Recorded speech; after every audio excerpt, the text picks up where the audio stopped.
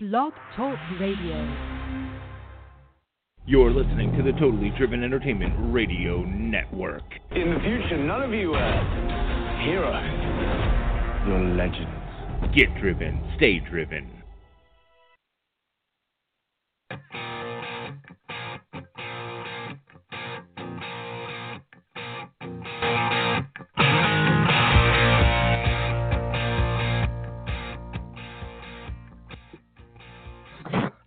Good morning, football fans. Are you guys ready? Because we're ready, aren't we, Big D? We are always ready. Coming to you live from the cave. This is Straight Football Talk. I am your host, of course, Teddy the Bear Tate. Alongside of me is Big D, a.k.a. Dallas Duclo. How y'all doing? We want to remind everyone that you could be a part of the conversation if you call us at 718-508-9883 or get on our Straight Football Talk Facebook page, like the video, get on there, and you can comment on there. You can ask us questions. We'll be able to respond to you guys. We're also on other social media outlets, LinkedIn, Twitter, Instagram, all sorts of good stuff there. Before we get started, we want to thank everyone for the love and support. It means a lot to us, and it's with your guys' help that we keep growing. Our last show had the most listeners on Totally Driven, and we want to keep that trend going, don't we, Big D? You know it, baby. We're all about it. I'm all about the money. Yeah, we're all about it. Straight Football Talk would also like to announce some upcoming events, some upcoming interviews, right? Yeah. On the 6th, August 6th, that is, next Sunday, we will be interviewing former Pro Bowl wide receiver and kick return specialist Rick Upchurch, played for the Denver Broncos. Phenomenal player. Can't wait till we talk to him. On the 13th, we will be hosting current Giants offensive guard Adam Geddes. Yeah, that'd be good, having a current player on. You know what I'm going to ask him? I'm going to ask him if he's asked. What? You know what I'm going to ask him? What? I'm going to ask him, he's a big boy? Is he getting paid the big bucks yet? Paid the big bucks. Come on. And on August 20th, we'll be interviewing former defensive tackle David Hunter. Let me be your agent, Adam. Come on. And that's another big boy. Yeah. David, I can be your agent. Let's do this. So, as stated in Big D's announcements earlier this week, because you like to let everybody know what's going on, Totally Driven. I'm on top of it. Right? We are currently working on the possibility of hosting an event. We can't give away too much of the information because it's not for sure yet. But this would be a way to help us out, help get our name out there, right? Yep. This event would. We want to try to give a little bit back to the community around us. Absolutely. We're pretty excited about it. Yeah. The community we're around is a small community. You know, not a lot of big stuff happens around here, so that would be huge for them. So please make sure you keep following our posts, keep listening to us. As we keep growing, that's going to get out there. We want to see that, guys. We want to see you guys, helping us out.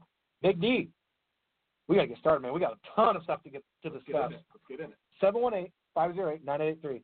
That's what you got to do to call, be a part of the show. And, guys, when you call in, come with questions. Real questions. Real questions, guys. I don't want to know what you're doing in your bedroom. Yeah. I don't need to know. NFL Buzz. We got to get started with NFL Buzz, Big D. All right, get in. All right. Raiders left tackle Donald Penn is officially holding out. The 34-year-old is unhappy because his production is in the top 10 and his pay is not. Right now, Penn is making $7 million. Oakland will want to keep Derek Carr's best protector on the field with the Raiders being Super Bowl contenders.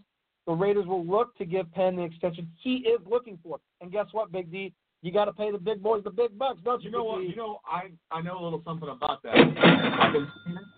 That's what I feel about it. You got to pay the big boys the big bucks. That's what it's all about. Now Donald Penn isn't the only one holding out. Los Angeles Rams star Aaron Donald, defensive tackle, did not report to training camp. Donald, is still under contract, though, through the 2017 season, along with club option for the 2018 season. According to Rappaport and NFL Network's Mike Silver, there is a huge contract offer on the table. However, Donald wants to be paid among the best players in football. Donald, who is a 3-time Pro Bowler, 2-time first-team All-Pro member, and a Defensive Rookie of the Year, has a legitimate argument, I believe, and the Rams cannot afford to lose this talent on the roster. Big D! Ted, you know what it's about. Pay the big boys the big bucks. From the beginning, I'm going to keep saying it till one of them calls me so I can be their agent. I want that money. Now, while some are holding out to get paid, others are signing with new teams, man. Right. They're getting paid. Some of these guys are going to get that money. Orlando Franklin is officially a Saint. and I do mean a New Orleans Saint. Yeah, wow. Franklin decided to make New Orleans his new home after hitting the market. Before hitting the market, Franklin was on his second season of his 5-year, $40 million contract with the Saints, having an offensive line that has had injuries in the past. Franklin will look to see a good-sized workload. Big D, you got to pay the big boys, those big guys. Absolutely. Come on, Franklin, way to get that money, big guy. Orlando Franklin wasn't the only offensive lineman to sign a new contract. Pittsburgh Steelers, hello. Offensive tackle Alejandro Villanueva. Yes, love him. He's a great player. Has gotten a brand new contract, a 4-year, $24 million deal. For those that do not know, Villanueva was a Bronze Star recipient during his time as an Army Ranger, and he came into this league as a defensive end for the Philadelphia Eagles. Now, Ted, not only do you got to pay the big boys the big bucks, that's right. Okay, not only that, you got to look out for the boys in uniform. That's right, Not absolutely. only does he get a big cha-ching, he gets a massive thank you. He gets a salute, absolutely. Thank you, Mr. Villanueva. Big D, the big boy got paid the big bucks. That's right. Give him another. Get that big boy money. As some offensive linemen sign new contracts, others are leaving the league entirely. Of course, I'm referring to Baltimore Ravens offensive lineman John Urschel. He has announced his retirement from the NFL. Over the last 3 seasons, Urschel started in 13 games at 4 different positions. I'm retired, too. A lot of work. The 26-year-old is not just known for playing in the NFL. He is also pursuing his doctorate at MIT. Wow. Yeah, he's pretty smart for an offensive lineman. I mean, I'm not saying they're dumb. I'm just saying that's crazy. Hey, you know what? Somebody's not only gotten paid the big bucks, they're spending that big money on some big-time education. Absolutely. Congratulations, Mr. Urschel. And he also wants to spend time with his fiance. I commend him for that. Absolutely. Got to spend time with the wife. Or fiance, not almost wife, right? And preparing for his first child in December, something I do know something about that, you know. Something about that. Just had my first kid. We wish Mr. Urschel the best of luck, and we look forward to hearing more about his journey. Yeah, I want to see you graduate sum cum laude over there at MIT, buddy. That'd be awesome, wouldn't it? Yeah. Urschel is the only player retiring. Just found out this morning, Patriots defensive lineman Rob Ninkovich is expected to retire today. Rob has had a great career, and we wish him the best as he takes on his journey outside the NFL. And we look forward to hearing about his after career. You know, we'd like to have you on the show, Rob. Absolutely. Absolutely. And you know what? He's had a few 3 Super Bowl runs with the Patriots. I mean, he's had a pretty good career with the Patriots. So yeah, he has. Very, very good good player. Good resume, good resume. Yeah, absolutely. As one man's journey leads him out of the NFL, I should say 2 man's journeys, right? Yeah, 2 men. Another man's journey leads him to another new franchise to call home. The Dallas Cowboys have added running back Ronnie Tillman to their roster. I believe this pick was due to many factors. A lot of people are saying different things. I think it's multiple things, in my opinion. First off, Dallas lost Lance Dunbar. Second, some of the running backs on the roster do have a history of injuries. Run DMC, I'm talking about you, buddy. And third, whether the Cowboys and Cowboys fans want to admit it or not, Ezekiel Elliott could be looking at some form of disciplinary action. Listen, if he's not looking at some disciplinary action at this point, I've got to tell you, I don't know what our illustrious leader Goodell's doing, but he needs to be looking for a new job. And they might need that extra guy if Zeke gets suspended. They really may need it because, again, DMC gets hurt. They've got Alfred Morse, but guess what? He's on the trade block. He is on the trade block. So they needed to add a little more depth to their backfield. You know what it could? You know what you could do, Cowboys? You could stop doing this. Go! Stop it. Ronnie Hillman isn't the only one to call Dallas a new home. The Dallas Cowboys also add depth at the quarterback position and sign quarterback Luke McCown. McCown has agreed to a 1-year, $250,000 deal with $80,000 to sign and $170,000 guaranteed on his base. This signing comes after Zach Dysert went down to a back injury and is expected to be out for the season, and the Cowboys released Zach Dysert. So wow, yeah, that's tough. Sorry to hear that's a tough break. Sorry to hear about a literal tough break there, Zach Dysert. You know, jokes aside, you don't want to see a player go down and potentially have a career end. Absolutely not. So, Cowboys making some moves there, right? I think we're going to come back to the. We call those moves. I think we're going to come back to the Cowboys here in a little bit. Let's move on. McCown and Hillman aren't the only veterans to find a new home. The Tennessee Titans have signed veteran linebacker Eric Walden last year, Walden managed to get 11 sacks and will look to play with the likes of Brian Orakpo and Derek Morgan and Kevin Dodd. Yeah. While Walden will more than likely be a third-down rusher or a rotational player, he will still look to add some savvy veteran experience to that Duclo defense. He had 11 sacks last year. That's pretty good. And you know what? This just goes back to what we talked about before as we neared draft time. Yeah. Tennessee, man, they're starting to look real scary. They're adding smart guys. They're making a lot of good moves. Smart moves. Excuse me. I'm getting my tongue tied there. Getting but dangerous over there. Speaking of Tennessee Titan players, you're going to like this one, Big D. You're going to love this one. I got a feeling. The Tennessee Titans have signed their Pro Bowl defensive tackle, Jarrell Casey, to a 4-year, $60.4 million deal with $40 million guaranteed. Casey has been the anchor to the Titans' defensive line and has been their most reliable defender over the past 5 years. Nothing to say more than, boys, you got to pay the big boys the big bucks, and the big boy got to eat lunch this week. Absolutely, he did. That's a payday. That's a full-course meal right there. Yeah, that's a payday. That's $40 million. You can eat for a while on that. That's some Wheaties there. He ain't going hungry. That's for sure. Hungry. You got to feed them big boys. They got bigger appetites than you small guys. Since we're talking about players getting paid, this is the breaking news we were talking about before the radio show started. The Minnesota Vikings and Xavier Rhodes are finalizing a 5-year deal. A source from Chris Thomason indicated the deal would be worth around $70 million. Whew. Vikings looking to lock down their lockdown cornerback. I hope you guys like that. Yeah. Rhodes is a former first-round selection and has 5 interceptions last season. You know, Big D, he may not be a big boy, but he's going to get paid this week. He's getting paid. He's got the big bucks. He's got the video. Johnny Manziel ain't got nothing on this guy. Yeah. He's getting all the money. While we're discussing defensive players now, again, guys, a lot of NFL buzz. We're blitzing right through this stuff. We've got to. While we're discussing defensive players, the Kansas City Chiefs and the Seattle Seahawks have swapped linebackers. DJ Alexander will be heading to Seattle, where Kevin Pierre-Louis will be heading to Kansas City. Alexander is coming off a Pro Bowl season as a special teams player and did have some play time on the Kansas City defense. He had 16 total tackles in the regular season on defense and made 1 start. Pierre-Louis has struggled with injuries and has been inconsistent at times. Pierre-Louis appeared in 34 regular season games with 1 start, where he had 43 total tackles playing at outside linebacker. Kansas City, what are you doing? So, I mean, really, neither team gave up or lost a whole lot with that trade. I mean, it was just literally swap, linebacker for linebacker. Yeah. So, that wasn't the only linebacker the Seahawks acquired, though. Oh, no. On Thursday, the Eagles cut 25-year-old Marcus Smith, and on Friday, the Seattle Seahawks and Smith agreed to terms. The Seahawks have in the past developed top-notch players, of course, but can they develop Smith, who has been regarded to be one of the ugliest draft busts in Eagles lore? He was drafted in the first round a few years back. It was bad. He hasn't produced. It was bad. We're going to have to see if the Seahawks can develop him. You know, back when that pick would have happened, if we'd been around when that pick would have happened, you know what the Eagles would have got? You know what they would have got? Go! One of these.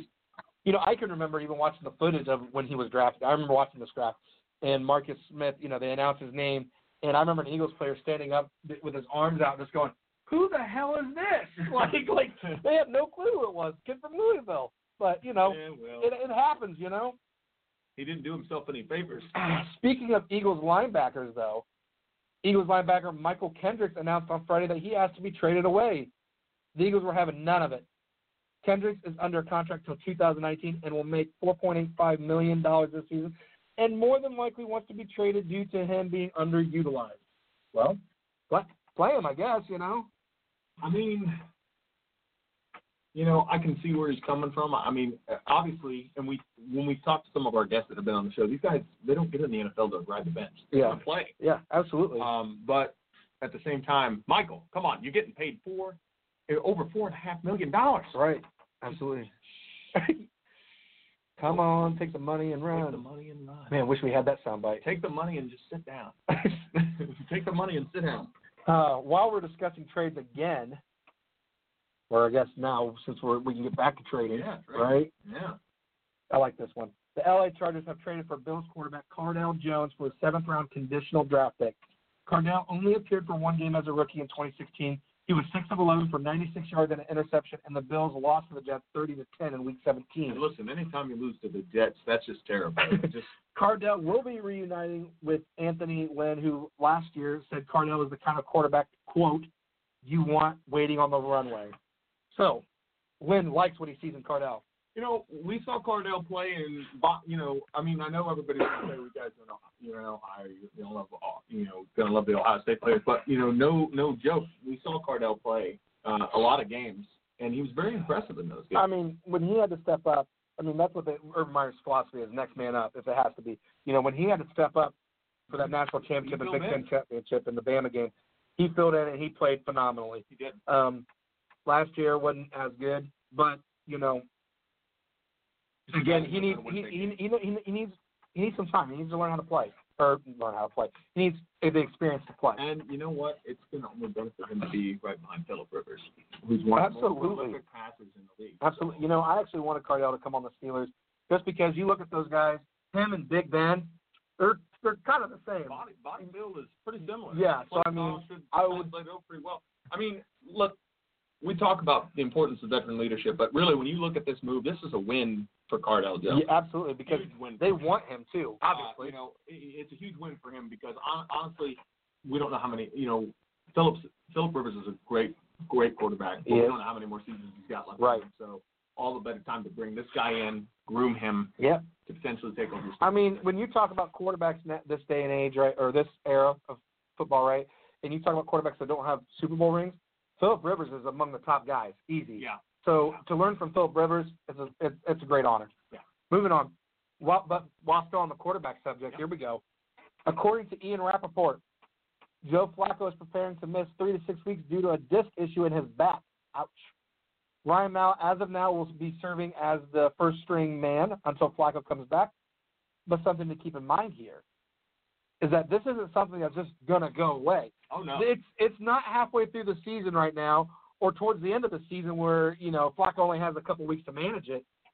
Flacco has the whole season to deal with this, and this could flare up after just one hit. And trust me, in his division, going to be some hits. Yeah, and something else to keep in mind is their first 4 games of the season, 3 out of those 4 games are against division opponents. And Ted, let's also not forget, and this is something more to consider, is the fact that he had one heck of a contract signed with Oh, yeah. So where is that placing his Absolutely. value in the rate? You've got to think there's going to be a renegotiation of that contract if it keeps happening. If he can't play. And, you look at week 1. Let's look at week 1. At Cincinnati. That's going to be a tough one. And we all know how much of a bitter game that was, the last matchup between the two. So then you also look at the Cleveland Browns week 2. Okay? And then guess what? Week 4 is against the Pittsburgh Steelers. Well, I think the week, the Browns game, I'm not as worried about. It's still a divisional game, and they're still going to come play football. Well, they ideally should come to play every game, but that's just me. Yeah. So you add this injury on top of the beginning of the Ravens' schedule, and doesn't look good. Their division plays smash mouth, hard hitting, gritty football, and it just does not bode well for the Ravens. Then you've got to take into account at their backup quarterback. Okay, Ryan Mallett is 30 years old. He is a 3 out of 5 win starter. And also you have to look at how the Ravens' run game is subpar, and this season for the Ravens could be a long one because of this reason. Yeah, could be a very long I'm not season. saying and, Joe. And I got to tell you, one of the things you didn't mention is Yeah. how important it is for the Ravens to start out well in the Yeah, you got to start hot. Yeah. You've got, and this is really, you can make this argument for a lot of these teams in the NFL. Obviously they're at the highest level that you can play at. But on the other hand, this is a division where if you fall behind, you're done. We saw what happened just a couple years ago when the Bengals fell behind early in the season. Right. They had to claw their way back, and they won 9 games. They still didn't make the playoffs. Yeah. So and then you've got again Joe Flacco. I don't want to say Joe Flacco is elite because I don't believe he is elite. I would put him at good. You know what I mean? You've got like elite, very good, good. He's good, but I'm not going to put him at very good or elite. But with him going down, he's their top guy. Ryan Mallett only playing 8 games. Yeah. No, 5 games because it's 3 of 5. Yeah. So, and then I don't know if you heard this, but Ryan Mallett pretty much had a mental breakdown at practice the other day because he threw 5 interceptions. Wow. Yeah. So this isn't looking good. This is Buckle bad. up, Ravens. Buckle up, baby. Ravens fans, you better be ready for this season because it could be a long one. Guys, just remember, for fantasy football, if Ryan Mallett's starting, whoever he's playing against, that's the defense you have. Really, yeah. That week. He throws 5 interceptions. If you're in a PPR league, get those interceptions while you can. So I know we talked about them earlier, but we got to save this part best for last for the Cowboys, right? Not again. I mean, it seems like we're throwing out. I think we're going to change the Homer moments to Cutler moments. Cutler moment. I think so. I think we got to because it seems like the Dallas Cowboys offseason has been a Jay Cutler game. It's like a Jay Cutler season in slow-mo.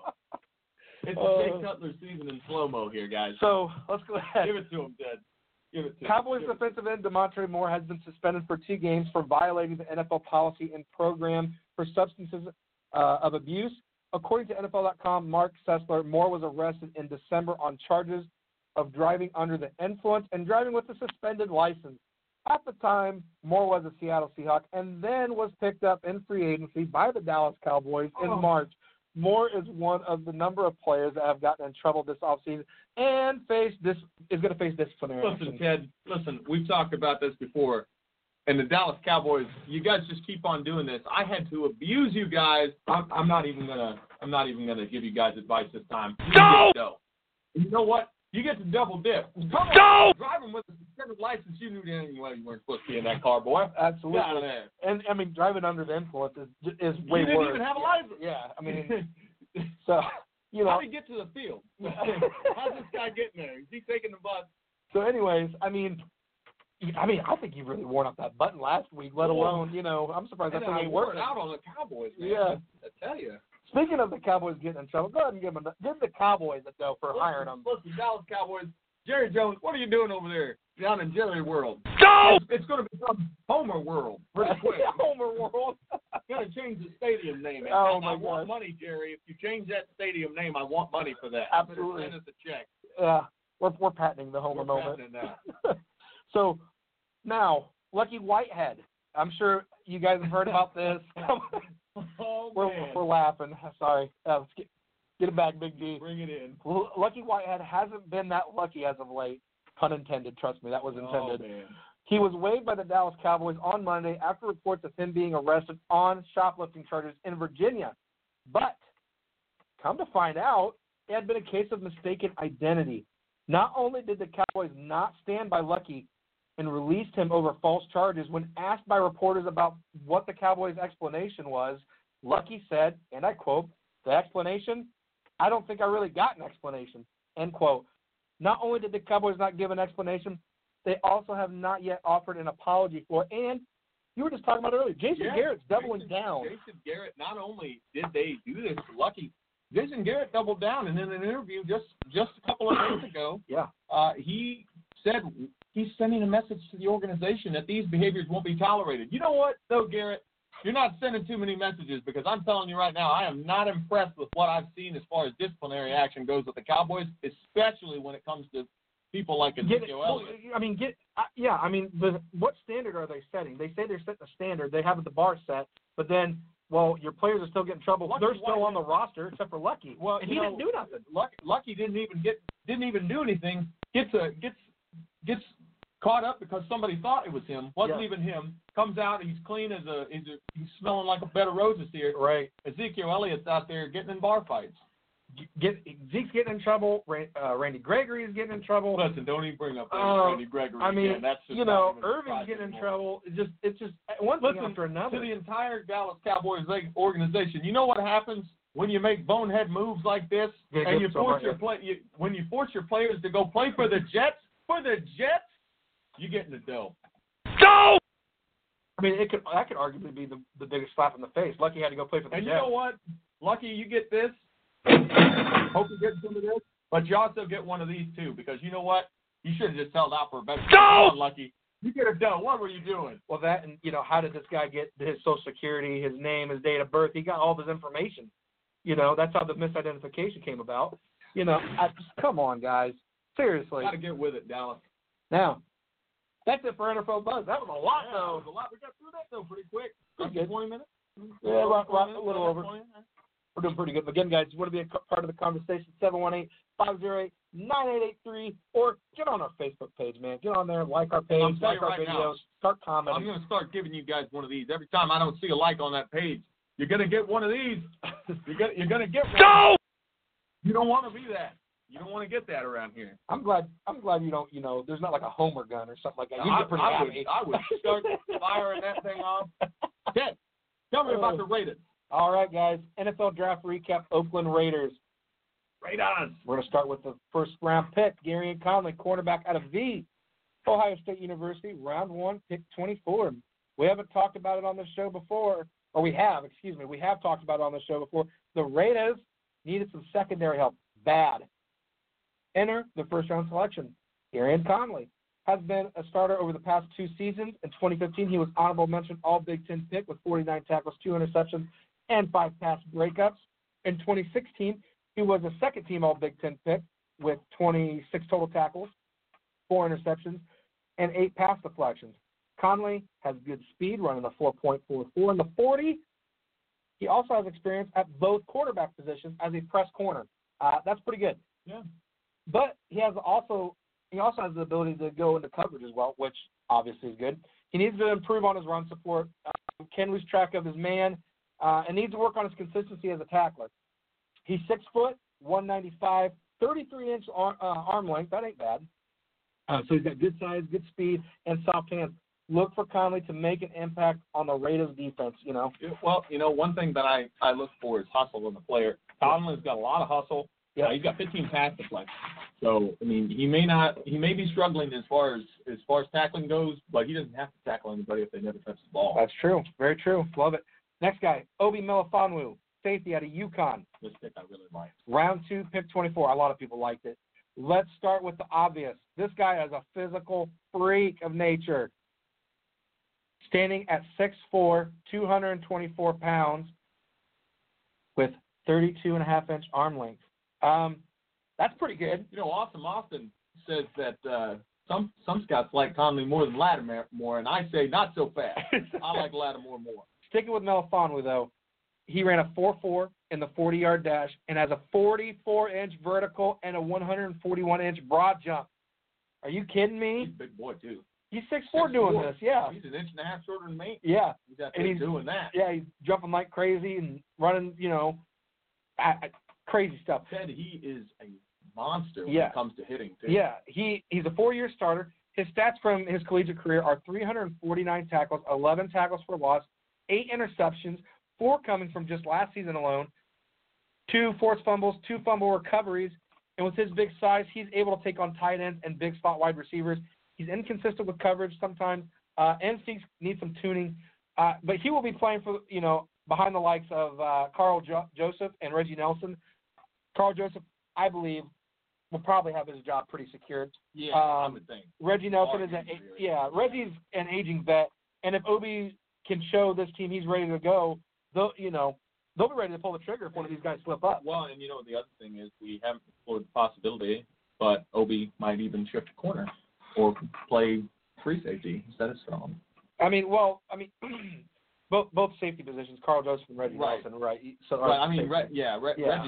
Reggie though, again, he's not getting any younger. So. He's not, and again, that's why I say if Reggie, shows his age and he's starting to lose a step, or if he slips up a lot, in comes Obi. Yeah, this is a good solid depth pick. The Raiders are looking towards the future. Well, yeah, and that's another pick for the secondary. Yeah, But I want to ask you this: will his nickname be Obi-Wan Kenobi? You know what? He gets some. If he gets a few pick sixes, I think he might just earn that nickname. So maybe like something like Jedi Knight or something like that. He gets to come in as player number 1, though. Yeah. Will he get the number 1? We'll have to find out. Next guy, Eddie Vanderdoes. Defensive tackle, UCLA, round 3, pick 24. Does not. In the 2015 season opener against Virginia, Eddie tore his left ACL and had to redshirt for the remainder of the season.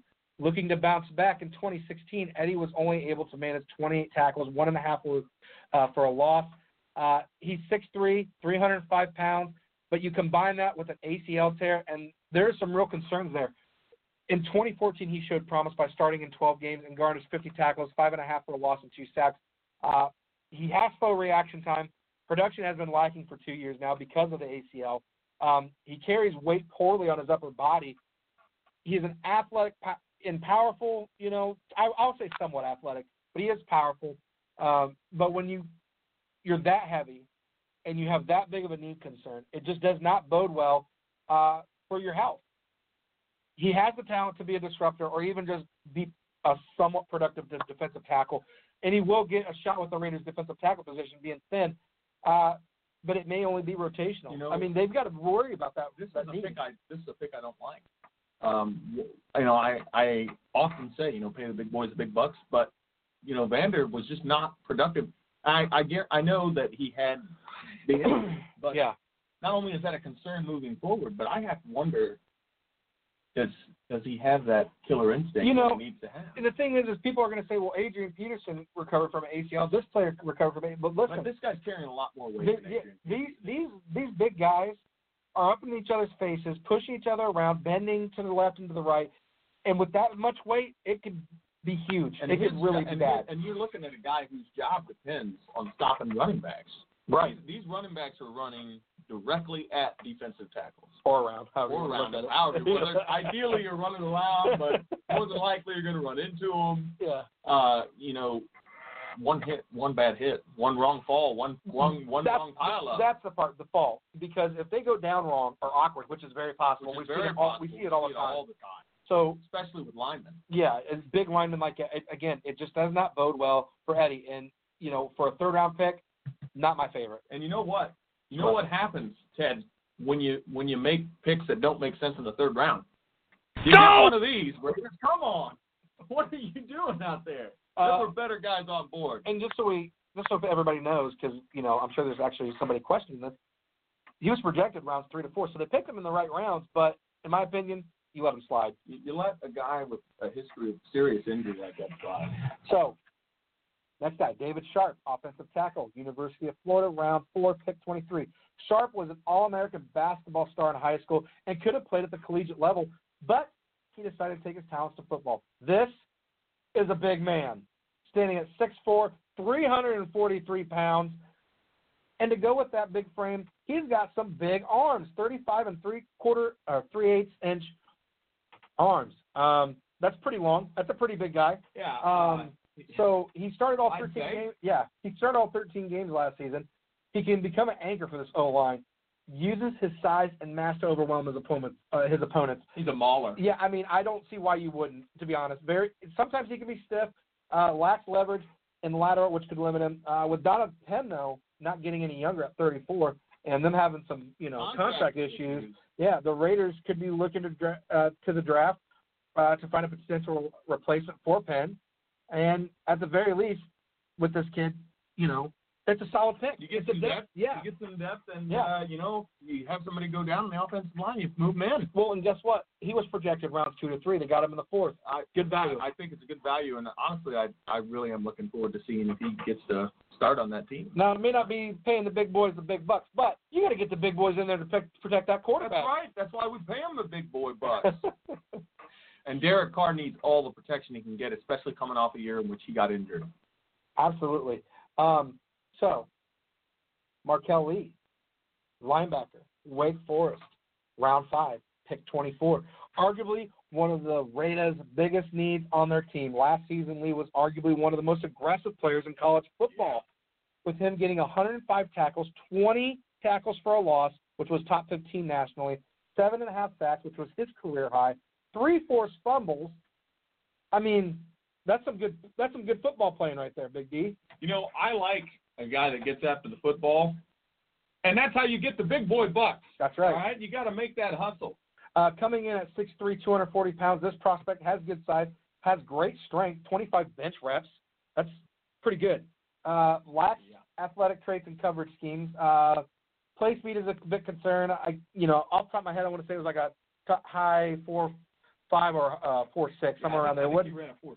Yeah, it wasn't that great. And then he runs into traffic. He bites on misdirection. Lee definitely has potential, but he will need to prove himself as a backup first or on special teams first. he's a guy to watch to come out in preseason, right? A guy to maybe, become a stud in preseason. Maybe he's learned a thing or two with the team. He was projected for around 6 to 7. They got him in the 5th, so it's a bit of a reach. But I like the move though because they addressed a need that they had. Mm-hmm. They had a need. They addressed that need. So yes. Moving on from Markel Lee, Shalom Luani, safety, Washington State, round 7, pick 3. What stands out with this prospect is his production over the past 2 seasons. He has 157 tackles and 8 interceptions. He played soccer, which helps his balance and footwork. Has good read on quarterbacks. That's always helpful. Has good hands and good timing on routes. With production being his strength, it's also, unfortunately, his downfall. Luana has 31 missed tackles and 11 broken tackles in the past 2 seasons. He needs to work on his run instincts as well. 7th-round draft pick, low risk, high reward. Yep. Man, I'm getting tongue-tied. But he will have a hard time with getting a starting gig. Again, we talked about it earlier. Yeah, I mean, Carl Joseph, Reggie Nelson, and now newly drafted Obi Melifonwu. You got those guys ahead of you. He'll likely be on special teams, Competition. Yeah, but he may not even make the roster just because of lack of disciplined tackles. One thing you have to be able to do, particularly when you're a guy in the secondary, is make tackles. That's really basic, I mean, doesn't do you any favors if you can't tackle people, Absolutely. Next guy, Jylan Ware. Jylan, something like that. Ware. Offensive tackle, Alabama State, round 7, pick 13. This prospect stands out. Literally. Coming in at 6'8", 295 pounds. This is looking to get some big boy butt. This is a big man. He's athletic and has good movement for his size and could develop faster than others. I mean, he knows his size and length, that's for sure. Yeah. Even though he's already big, he will need, I think, to add more muscle. He's got inconsistent footwork, which may cause some of his balance issues. He's slow when coming out of his stance, too. He's got to be able to burst out of that stance. Again, I think some muscle will help him. That's a large frame to move. Oh, yeah, exactly. That's a large frame to move. It's 6'8". I mean, 295 pounds. Yeah. That's a big boy. That is a big boy. He has the building blocks. He has the tools and will need coaching and more experience, but he may have a nice career in the NFL. That could be a great asset for that offensive line in the future. And it could be a steal. I mean, that again, he's got the building blocks there to be a great player. He's got the size. Absolutely. For sure. Next pick, Elijah Hood, running back out of North Carolina, round 7, pick 24. Would like to have seen Hood stay for his final year, but over the course of 3 years as a Tar Heel, he was able to get a total of 2,580 rushing yards on 430 attempts, giving him 6 yards per carry, along with 29 touchdowns. Powerful and elusive. He's instinctive. He can accelerate between the blocks, has good pass protection skills, and was at times the lead blocker in the run game. So they had another running back doing some runs while he was out there to help so he could block for him, Big D. He lacks some speed. He lacks elusiveness. He will more than likely, be the grinding style or bruising type running back that you see like LeGarrette Blount, Marshawn Lynch kind of running back. He joins the crowded backfield and gets to learn from Marshawn Lynch. That right there in itself is, could learn some very nice things. Yeah, I mean, it can only help to learn from good veterans. Absolutely.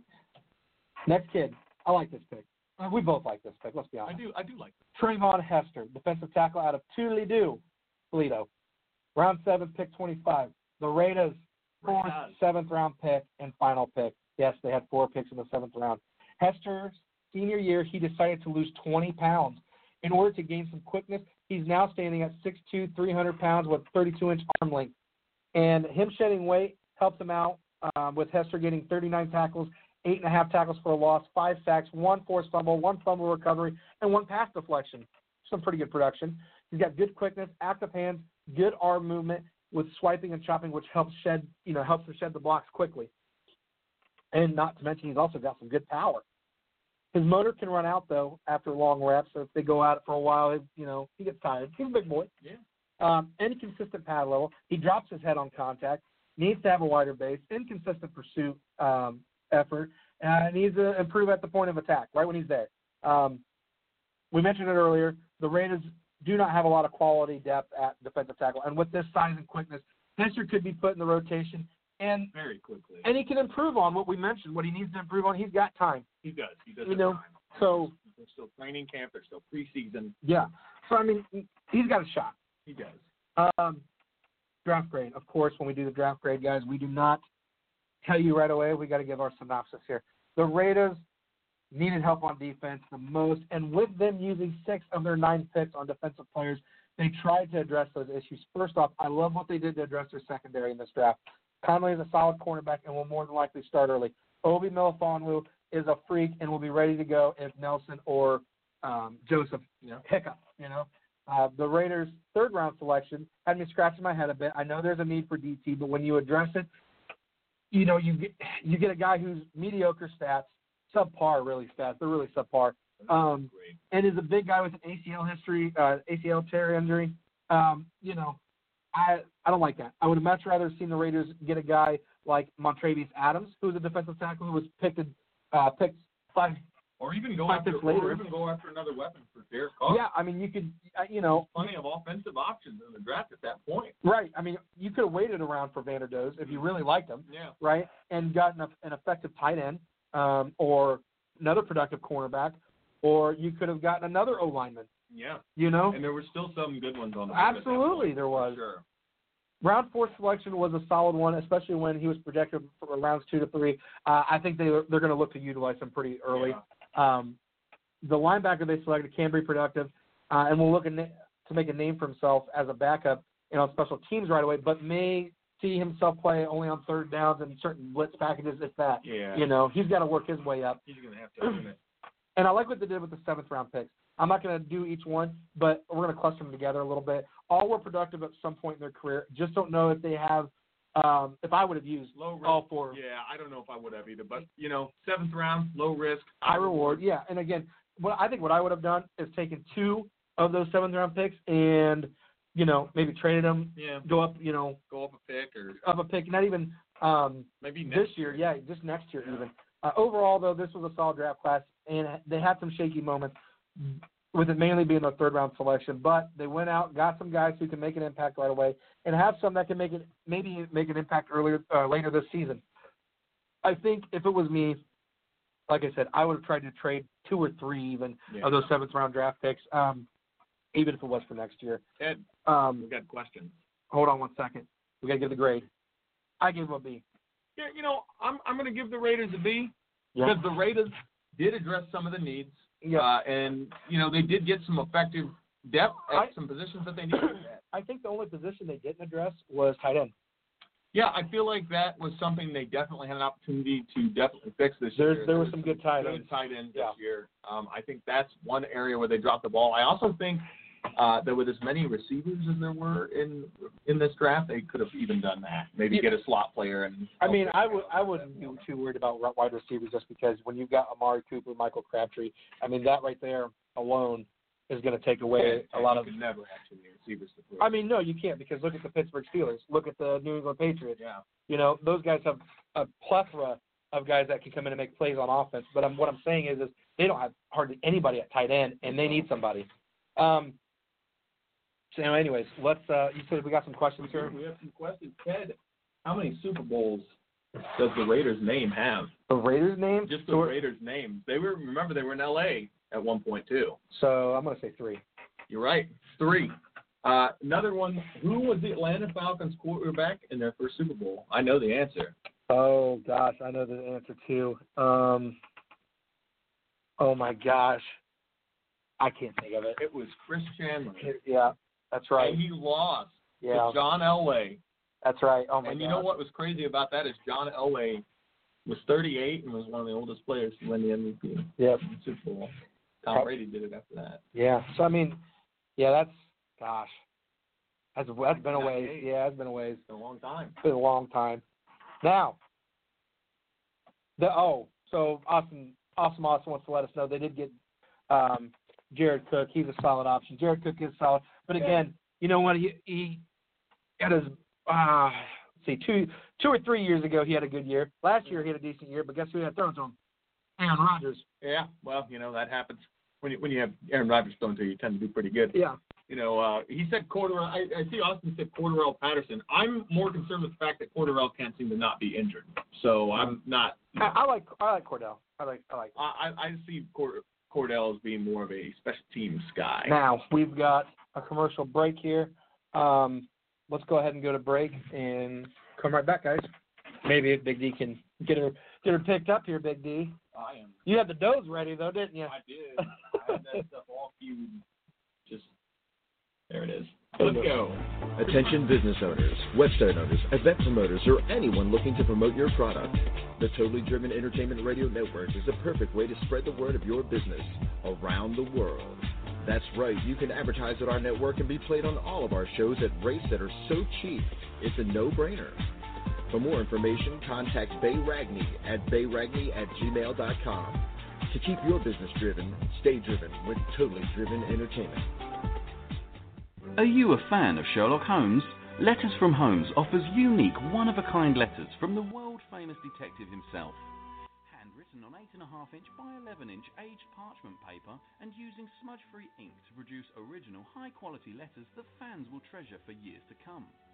Each letter is handcrafted and written from the perspective of Sherlock Holmes, mimicking Holmes's native tongue and embracing many of the famous detective's quirks, quips, insults, and peculiarities.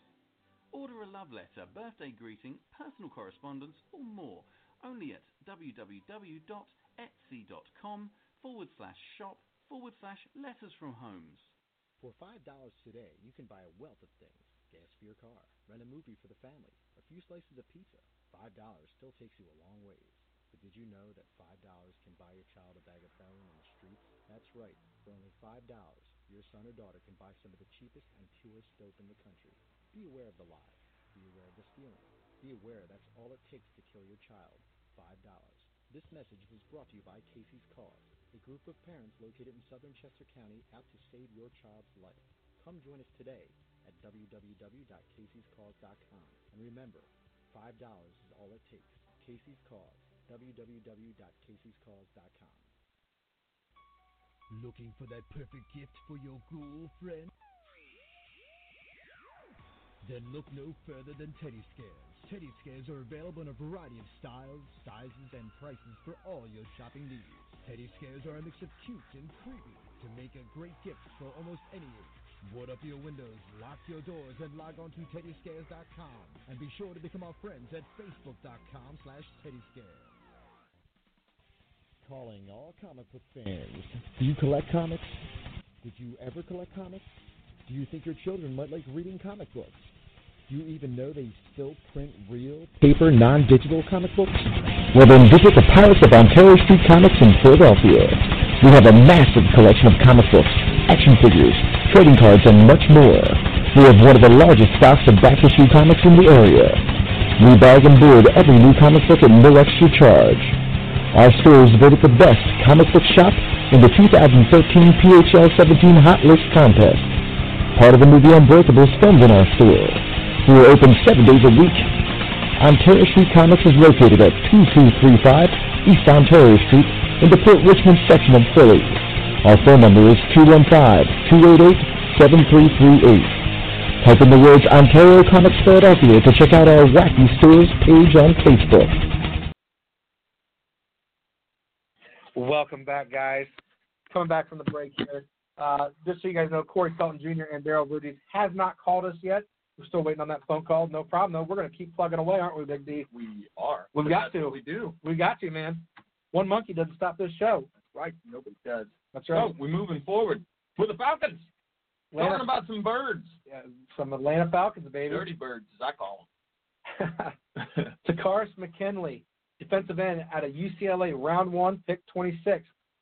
If you watch the first round of the draft and that name doesn't stick out to you, you will remember Tack holding up the picture of his dead grandmother, honoring her because of the promise he made to her while she was on her deathbed. You know phenomenal. What? If you don't know about this kid, let me tell you, this kid is phenomenal. We're gonna learn you. You're gonna learn today. Last year, Tack put on a show, getting 61 tackles, 18 tackles for a loss, and 10 sacks. Along with that, he was able to get 3 forced fumbles, 1 fumble recovery, and 6 pass deflections. with those stats, he had at least a tackle for loss in 9 straight games, at least one in 9 straight games. That's pretty good. He is standing at 6'2", 250 pounds with 34 3/4-inch arm length. Got some long arms, man. I like this guy. I really did. He ran a 4.59 and the 40-yard dash. You what? I'm very jealous of the Birds. I was hoping he'd go to the Packers. With the combination of his speed, size, and length, you have a guy that can get in the backfield, swat the ball down, and he has a really big tackle radius, doesn't he? He does. Relentless motor. It's a playmaker. Some stuff he needs to work on. His hand skills definitely needs improved. Arms need to swipe and chop a little better.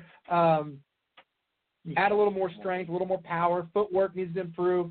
And he's a little stiff. He needs to be a little more loose, you know. But that's all going to come in time. And honestly, he's joining a defense that's already pretty. Well, he's joining Vic Beasley, nasty. man. Yeah. I mean, opposing quarterbacks aren't going to like that. They're not. And I think Tack can make an impact very early. Yes, baby. Tack attack. Tack attack. You like that? I do. I love just came up with that. And so you know what, Ted? Yeah. They're not allowed to use it. Well, we're going to Tack pat money. him. Tack attack. You hear me, Atlanta? Don't you take my stuff. So, next guy, Duke Riley, linebacker out of LSU, round 3, pick 11. They did not have a second-round pick. They traded it away. Joining former teammate Deion Jones, Riley comes to Atlanta to help bolster that Falcons defense in the first 3 years as a Bayou Bengal, right? LSU Tiger. Yeah. You don't like that Bayou Bengal thing, right? I just, you know what? I just don't like this pick, Ted. Oh, gotcha. He played 39 games, but he stayed patient and started all 12 games in his senior year and garnished 93 tackles, 9 tackles for a loss, 1.5 sacks, 1 interception, 1 fumble recovery, and 1 pass deflection. A one-year wonder who managed to produce. He's still a little undersized, standing at 6 foot, 232 pounds. He's average, being athletic. He's about average, you know. Yeah. Needs to work on his strength and flexibility. He will start out for a backup role. Definitely will try to make an impact on special teams. But with the Falcons needing help in coverage, don't be surprised to see Riley out there to help try to make an impact for this Falcons defense. This to me was the real head-scratcher pick for the Falcons. Yeah, go ahead. Because I just felt like there were so many better options still available. This is one of those times where you know that somebody that was scouting had to have seen something that they really, really liked. Some intangible that we don't know. That we don't know. Yeah. Because, you know, no knock against Duke. I mean, he did lead his team in tackles. Right. But you look at this guy's size, you look at his athleticism, you know, these stats are kind of average. They're okay. Yeah, I mean, but, you know, the LSU Tigers defense was pretty good. It was. And the reason why he didn't start in previous years is because that defense had so many stout players. Well, they had so much depth. But, yeah. You know, I mean, this is just not a guy that's going to blow you away. Right. That you draft. And honestly, you know, not every single guy that you draft is going to blow you away. But this was, to me, kind of like why. It was more why of a, this. This is not something. This is a mess pick for you. Yeah. This was kind of like, okay. You know. All right. Next guy. Sean Harlow. Sean Harlow, offensive guard. He's an OG. He is. He's an OG. Oregon State, round 4, pick 30. Has had experience at all positions on the offensive line, which shows his versatility and adds more value to himself for the team. With the Falcons O-line allowing last year's MVP Matt Ryan to get hit 105 times last season, that's the 5th most last year. And they made it to the Super Bowl. Yeah.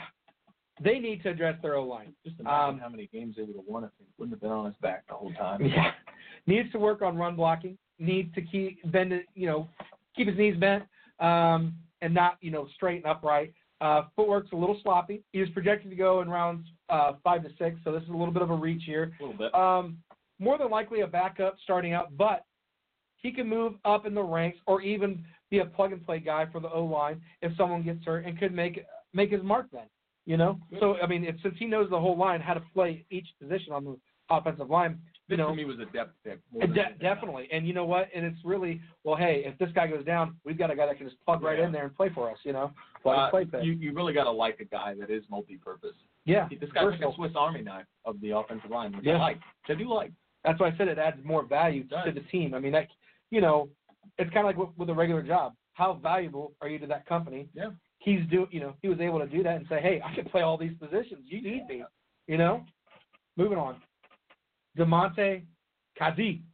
Love this pick. Yeah, you too. Cornerback, San Diego State, round 5, pick 5. The Falcons quite possibly got a steal with this pick.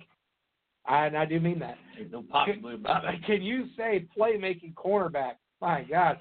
For the past 2 years straight, he was named Mountain West Defensive Player of the Year. And for the past 2 years straight, he is tied for second most interceptions. Has good run support, as well as tremendous instinct. Obviously, he's got a lot of interceptions.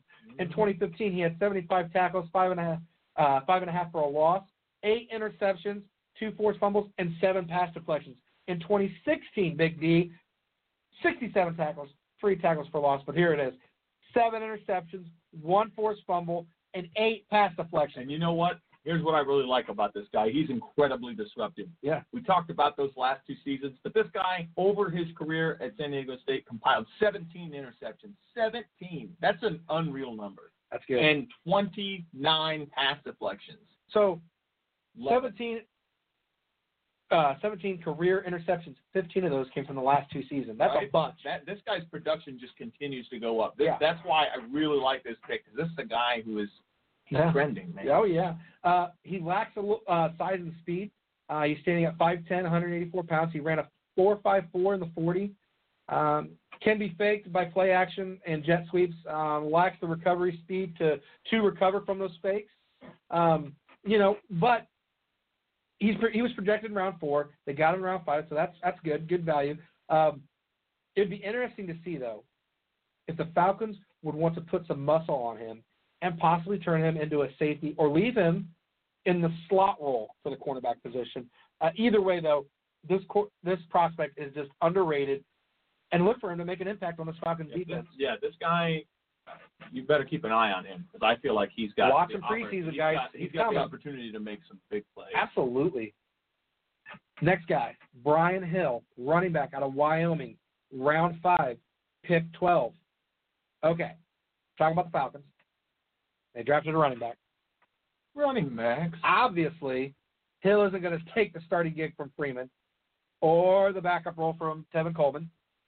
But, both running backs are, special teams maybe even. Both running backs are starters or would be starters on most of the teams in the league. Even Coleman. For sure. Coleman's good. Yeah, Coleman's good. But injuries could arise, and Hill does have good production and could be able to make his mark eventually. I mean, he just got drafted. He's got a few years to make his mark.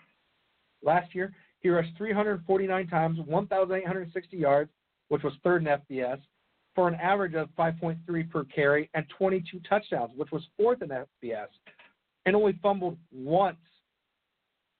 Fumbled once with all that production. That's pretty good. I don't like fumbles. Once. I know. I don't like any.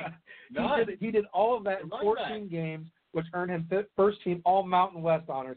He has the size to be an every down back, standing at 6'1", 219 pounds. Ball carry vision isn't in between tackles isn't that great. Needs to be better. Needs better burst right out of the gate. Hesitant in between tackles. He's projected round 4. Another good value pick, getting him in round 5. You know what? I'm going to say this. Devontae Freeman took an insurance policy on himself. The Falcons took an insurance policy on the running back position. Indeed. Absolutely. Got to. Next one. Got Eric. Eric Sabert. Yeah. Tight end. Great. Round 5, pick 31. In 2015, Eric caught 55 passes with 580 yards, averaging 10.5 yards per catch and 7 touchdowns. That production went up where he caught 56 passes for 776 yards, averaging 14 yards per catch and 10 touchdowns. In both years, he was named first-team All-Conference. In 2015, he was awarded third-team honors. And in 2016, he was voted second-team All-American in the FCS, right, because Drake is an FBS school. He has nice combination of size and speed and strength.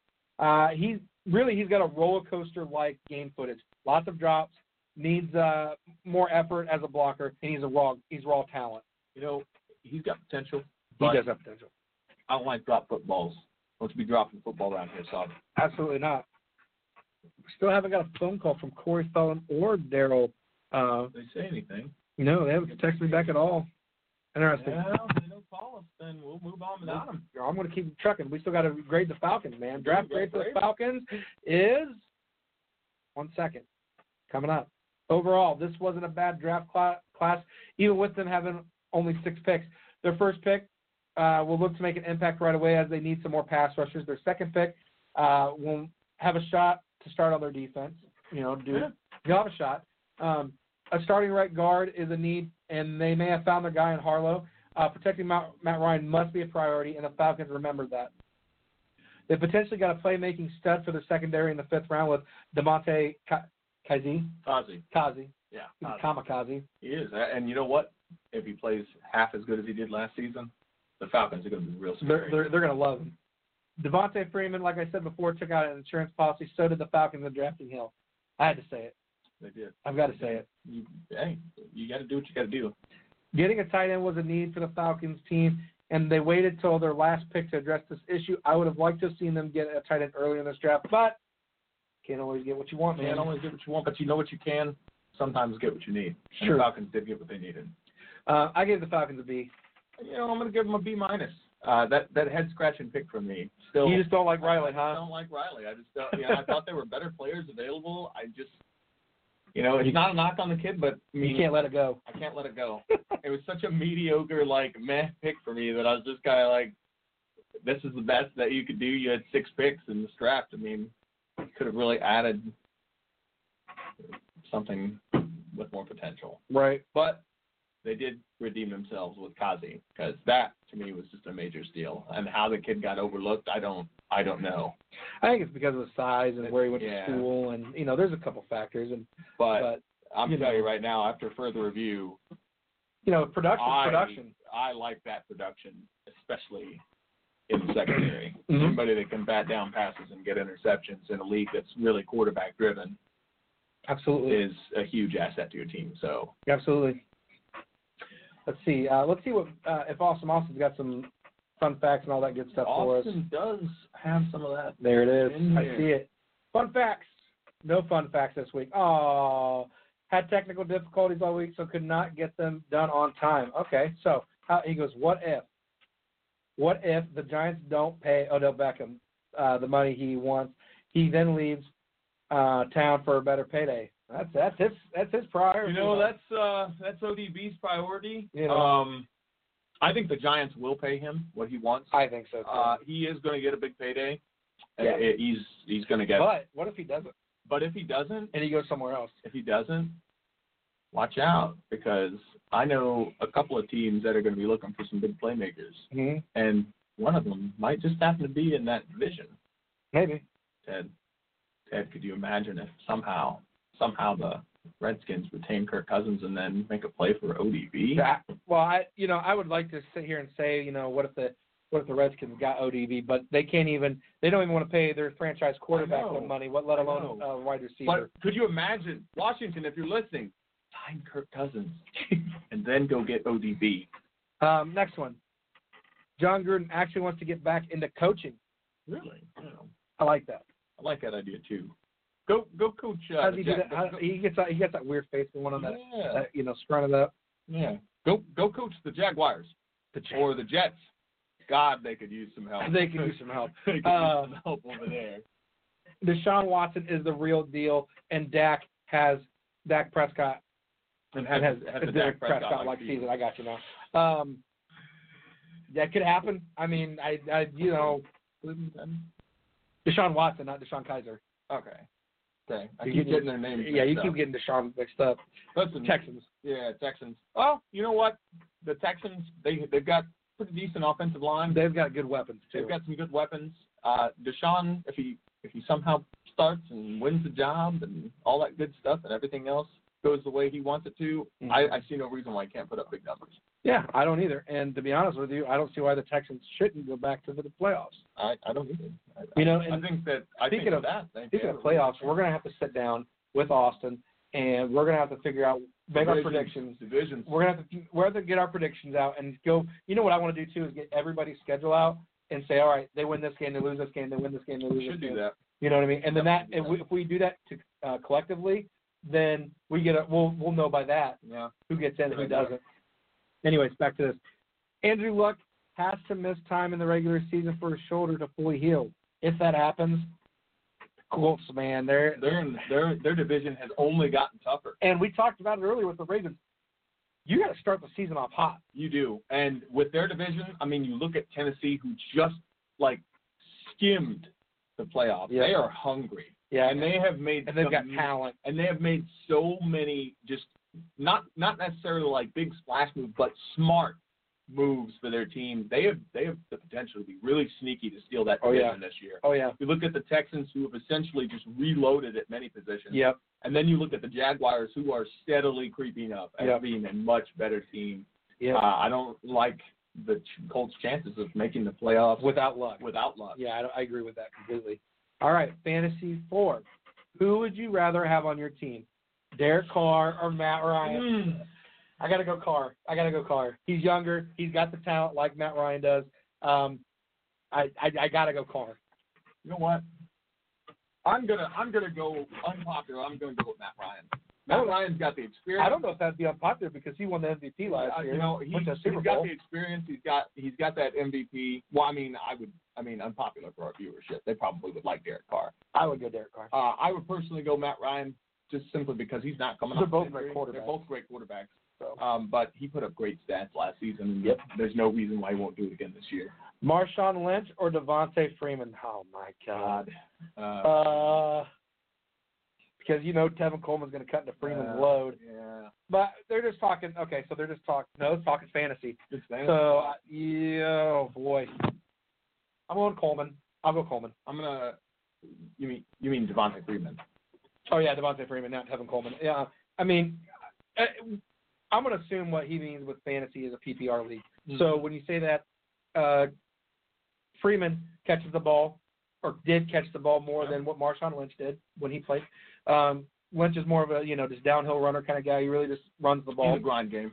Yeah, not saying he doesn't get you points, but Freeman could get you more points with the catching game. So I like Freeman there. I like Freeman for the exact same reason, simply because he's multi-purpose back. He's gonna touch the ball all over. Well, and you look at people are going to say Coleman could cut to the carries, but last year Coleman got hurt for a few weeks, and guess what?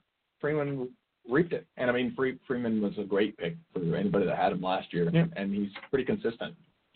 So next one, Amari Cooper or Michael Crabtree? Oh, God. I'm going with my boy Michael Crabtree. I knew it. I'm going with Michael Crabtree. The magical catch against Texas still captures my heart to this day. But not only that, Michael can really go out and catch the ball. He's a athletic nightmare for a lot of the people that he has to go up against, and he's got pretty decent production over the last couple of years. I got to say, I'd go with Michael. I like Amari, but I got to go with Amari Cooper. He's the number one guy. He's the one that's going to get you the most points. Go with Amari Cooper, guys. Jared Cook or Austin Hooper? Oh, God. Oh, wow. That is hard. You know what? I was saying they didn't have anybody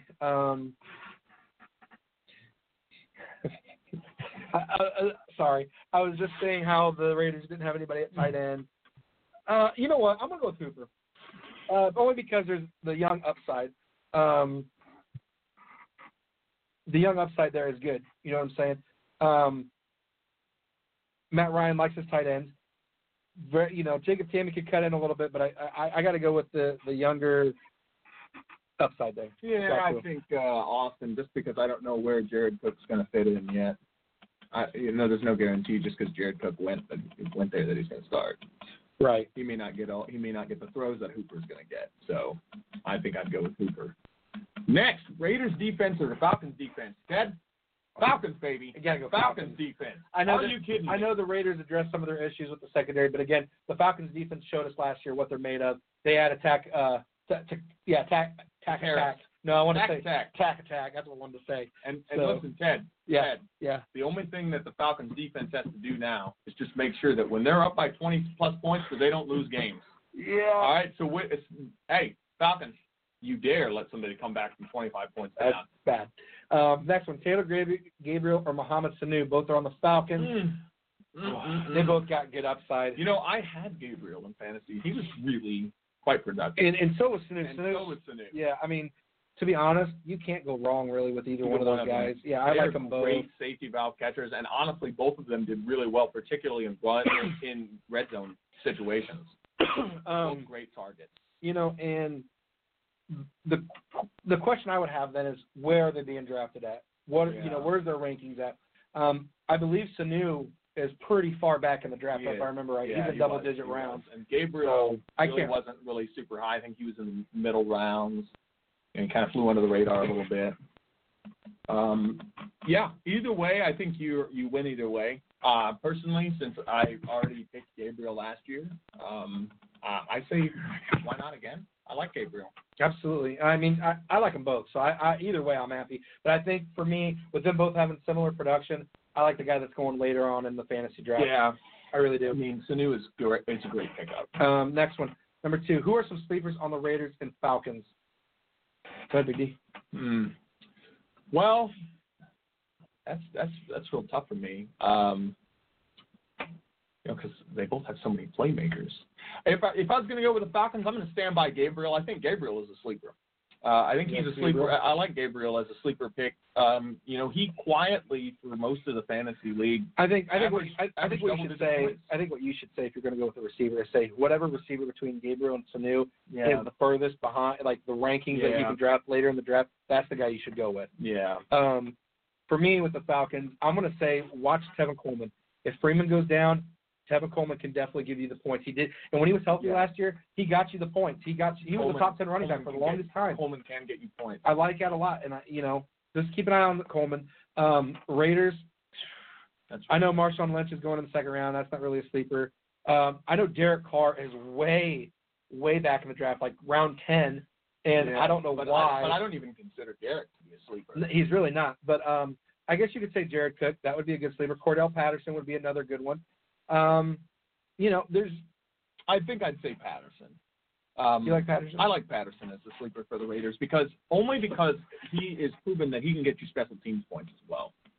I can definitely see the Raiders using him in that capacity as well. Kick returns, right? Kickoffs, and really that is some 3 points right there usually. I mean, Patterson has some explosiveness. He has been known to make big plays, particularly in special teams. Mm-hmm. I like him as the Raiders sleeper.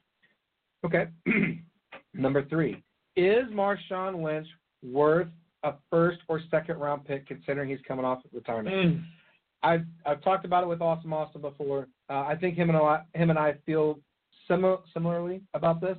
If I'm in the second round, and I'm looking at Marshawn Lynch for a running back 1, I'm going to hold off, only because, especially if you're in a PPR league, there's other running backs that you can get that would be more beneficial for a PPR. On top of that, we expect Marshawn Lynch to do well. We don't know. Yeah. He might have lost a step. He did get now 2 years older from when he last played. He's a downhill bruising type runner. That wears on a guy. It really does. So we expect him to be good, but I would stay away from him rounds 1 or 2. 3 or 4, I would say is acceptable for sure. Do the Falcons suffer a? You didn't answer.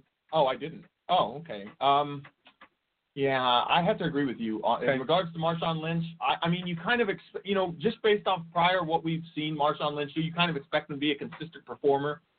But right now he's an unknown quantity. Having not touched the field in almost 2 full years really kind of kind of lowers his value for me as well. Mm-hmm. And I'm not sure. What that impact is going to be. I'm not sure how much working out he did when he was not playing. What his conditioning is going to be like. Mm-hmm. That's going to have a big effect on whether or not he's a productive player. And also, you have to think about wear and tear. Absolutely. On running backs. Absolutely. So, next question is: should Julio Jones still be considered a top 5 pick? Look, guys, if you want to take my advice for fantasy football, what I'm looking at for a top 5 pick is. I'm usually going to go with the running back position, especially in a PPR league. This year I found out that I'm not in the top 5. Last year I was, but this year I won't be. And I'm looking at, if I was in there, though, I'd be looking at David Johnson, Le'Veon Bell, and Ezekiel Elliott still. After that, you're going to be looking at Antonio Brown, Julio Jones, and Odell Beckham Jr. Well, you're still going to be looking at Ezekiel Elliott. So I'm still looking at Ezekiel Elliott because even if he's got a suspension, it's not going to be, 4 or 5 games. It's probably going to be a 1 or 2 suspension. he's still worth a top 3 pick for me. Yes, Julio Jones is a top 5. I would say it's probably number 5, but he's top 5 still. Just based on his past production, he's definitely top 5. Right. Austin's got his fast 5. Yeah, did the Falcons suffer a Super Bowl hangover, Ted? I don't know if they'll go back to the Super Bowl, but I think they'll do good this year. I don't think they'll suffer a hangover. I think that, if anything, they're going to come back more motivated. They're going to be pretty upset about they've got to be pretty upset about the way things ended. I mean, if you're not, I don't know where you are in that organization. You know, they say hangover, but, you know, how many times do we see a team win a Super Bowl and they lose a lot of players? Yeah. They didn't really lose anybody. Yeah, they didn't really lose anybody. And they've got a bunch of studs on their team. I think the Falcons will be okay. I think they'll do fine. Are the Oakland Raiders Super Bowl contenders? Yes. The Raiders are Super Bowl contenders. I'm not ready to buy it yet. As much as, you know, I was kind of downing Marshawn Lynch a little bit just a second ago, he's still their best running back option, even if they had Latavius Murray sitting there. Yeah. Marshawn Lynch is still going to be their best option. Then you look at the rest of their team, Mari Cooper, Michael Crabtree, right, Derek Carr. I'll put it like this. If Derek Carr can put up the numbers he put up a season ago and stay healthy, they're Super Bowl contenders. Well, we talked about it a few segments ago. Derek Carr, without them, or without Derek Carr, they lose. They lose. Yeah. Derek Carr has to stay healthy. That's it's going to hinge on his health and whether or not the defense can improve on what was an abysmal performance. On top of that, we've got to see how their defense performs. Their defense was ranked horribly last year. Just like I said, their defense has got to play better. They were in the bottom category in many categories on defense last season. If they're going to have a shot at the Super Bowl, I know it sounds cheesy, but defense does win you championships. It does. Yeah. Offense, you know, high-powered, high-flying offenses help. Defense wins you the championships, man. Number 3, can Matt Ryan repeat as NFL MVP? I don't think he does this year. I don't think he will. He's definitely going to be a contender for it, I think, but he's not going to repeat. I mean, you've got Tom Brady. I mean, these are the guys you're going to be throwing out there. Tom Brady, Aaron Rodgers, Matt Ryan could be in talks. Big Ben could be in there. Big Ben could. Derek Carr. Then you look at running backs. You got Le'Veon Bell. We just mentioned David Johnson. And if Lynch has a breakout year, it could be him. Well, see, what I look at in a lot of guys that could be on there. Well, we talked about with Derek Carr. What I look at for MVP is value. What do you mean to a team, right? So what I'm saying is Tom Brady, he's got a lot of weapons around him. Aaron Rodgers, Big Ben, they all have a lot of weapons around him. If David Johnson if the Cardinals do well this season, and David Johnson's healthy and had something pretty much him alone had something to do with it, he should win MVP. That's how it should be, you know. He should, but now it's a name game, and I don't like that. It's a name game. I don't like that. And so it'll probably be a quarterback. I just don't think it's Matt Ryan. Moving on. Who has the better chance to win the division, in the Falcons or the Raiders? Well, that's a good one. I'm going to say the Falcons. I think the Raiders division is much tougher as far as defenses go. Honestly, the Carolina Panthers aren't really blowing me away right now. They haven't really been impressive over the last season or so. The Saints kind of slipped. They're starting to slip more and more. And really, I mean, only the Bucs, in my opinion, are really the major threat to take that division away from the Falcons. So I think the Raiders have it much tougher. They're going to have to deal with the Chiefs. So even though the Chiefs are kind of starting to lose, they are starting to get long in the tooth on defense, they still are going to be a threat.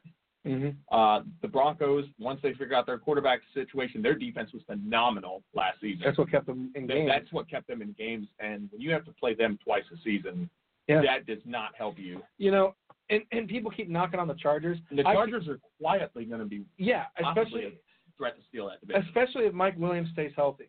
They got to keep people got to realize that record that the Chargers had last year is what do I want to say, misguided. It's misleading. Misleading. There you go. They're a very sneaky team. They are. Phillip Rivers can sling it. They've got a phenomenal franchise running back in Melvin Gordon right now. They do. They've got, again, the weapons. Keenan Allen gets hurt, but he's still a good receiver when he's healthy. And their defense is gritty. Their defense is very good. Then, like you said, the Raiders are good. The Broncos are good, and the Chiefs are still somewhat good. I got to agree with you as far as saying I think the Falcons have a better chance. It's not a given. It's not a guarantee. Yeah, it's more of they've got a slightly better chance because the NFC South is going to be tough too. It is going to be tough, but like I said, I like the Falcons' chances better of stealing more divisional games than the Raiders, just because we saw how close a lot of the matchups were in the division for the AFC West, and it was brutal last season. So expect it to be the same this year. Next question. if the Oakland Raiders win the Super Bowl this year, could it go down as one of the greatest moments in NFL history? Well, anytime any team wins a Super Bowl, it's a great moment. So I think with asking that question, that's kind of a cheesy question. That is kind of a cheese question. I don't think it's going to be the greatest in Super Bowl history. Austin, you get a dough. Go! We asking questions like that on the air. But is this the greatest? No, I don't think so. Because I don't think they're moving to Las Vegas after this year, right? Yeah, they are. I think they are still. No, I mean, I thought it was not this after this year. Yeah, I think it's after. Is it? Yeah. Yeah, I don't think it's the greatest. I don't think it's the greatest because their franchise has won multiple Super Bowls.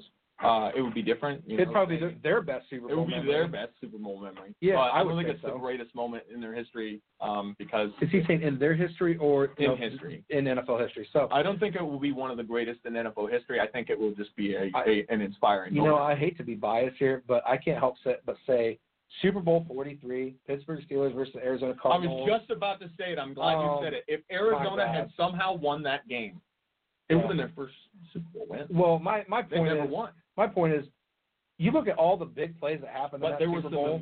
The Fitzgerald play was one of them, but the Polamalu. No, he didn't do anything. It was James Harrison returning that fumble recovery for a touchdown, which was over 100 yards. Yeah, that was huge. The San Antonio Holmes catch was phenomenal. That Super Bowl had so many crazy plays. It also had just great matchups. Yeah. Physical matchups. I mean, it really did. Receivers and secondary. You saw a real chess match between the teams as far as offensive lines and defensive lines go. I mean, I don't have anything against either franchise, but that is probably one of the best Super Bowls we've seen in recent memory. Well, and then you look at last year's Super Bowl. The Patriots came back from a 25-point deficit. Come on now. I mean, come on. And I mean, when you think about that, you think about the fact that people were tuning off when I went to bed. I mean, I turned it off when they were down that much at halftime. I was just like, done. Yeah, I don't want to watch this junk. Yeah, I remember turning it off after the third quarter touchdown. I was just like, this is over. I felt so stupid the next day too. As far as the Raiders, that's not the that's not won't be the greatest. No, too many big moments. It looks like though we do have a caller, Big D. Do we? We do. Let's go. Caller, this is Straight Football Talk. I am Teddy the Bear Tate. This is Big D alongside of me here. Is this Cory Felton Jr.? Yes. Hey. How are we doing, Cory? I'm doing all right. Good, man. So no word on Daryl, huh? I actually tried contacting him. I didn't get any answer, so now I don't really know what's going on. So. Well, that's all right. I mean, we're more than willing to interview you if you're okay with that. Yeah, I'm happy. I'm happy to be on. We would appreciate you being on, Cory. Let's go ahead and get started, man. You're listed as a cornerback, but from the footage that I've seen, you've posted on social media and everything, your workouts and stuff, you're an athlete. You know what I mean? Is there other positions that you have played or are willing to play at? I started playing football at the age of 6. So a lot of people don't really know that I was an outstanding running back. That was actually my first position, running back. Wow. So I played running back, wide out. I played all these positions like just growing up. I played running back, wide out, safety, cornerback, backup quarterback, kick return, punt return. So I'm just all-around athlete. But when I got to college, I was kind of like overshadowed, by how it is when you get to college, and sometimes you get lost in the shuffle. You know what I'm saying? Being behind the top recruits coming in and things like that. So absolutely. Yeah, I mean, I totally get it. And I mean, you and Daryl both are coming out of the University of Virginia, Lynchburg, right? Small school. Yeah. Correct. And you, correct me if I'm wrong, Cory, you weren't invited to the NFL Combine, correct? Me and Daryl actually we signed up for the NFL regional combine. It wasn't Okay, the NFL right. combine. Okay. Can you walk us through the regional combine experience? A lot of people don't know what that is.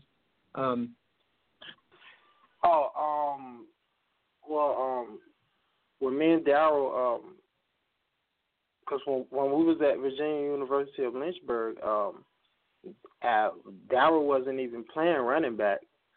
Daryl was actually playing linebacker, defensive end.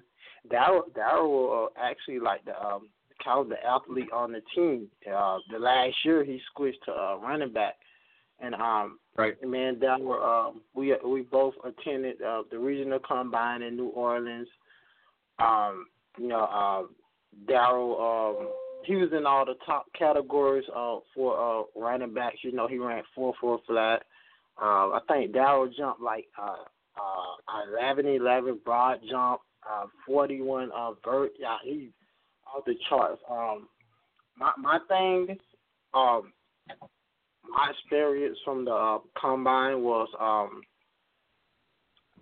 feel like I got screwed over at the combine. You know, no disrespect to anyone's job and what they do.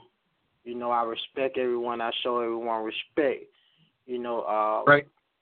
But here's the thing.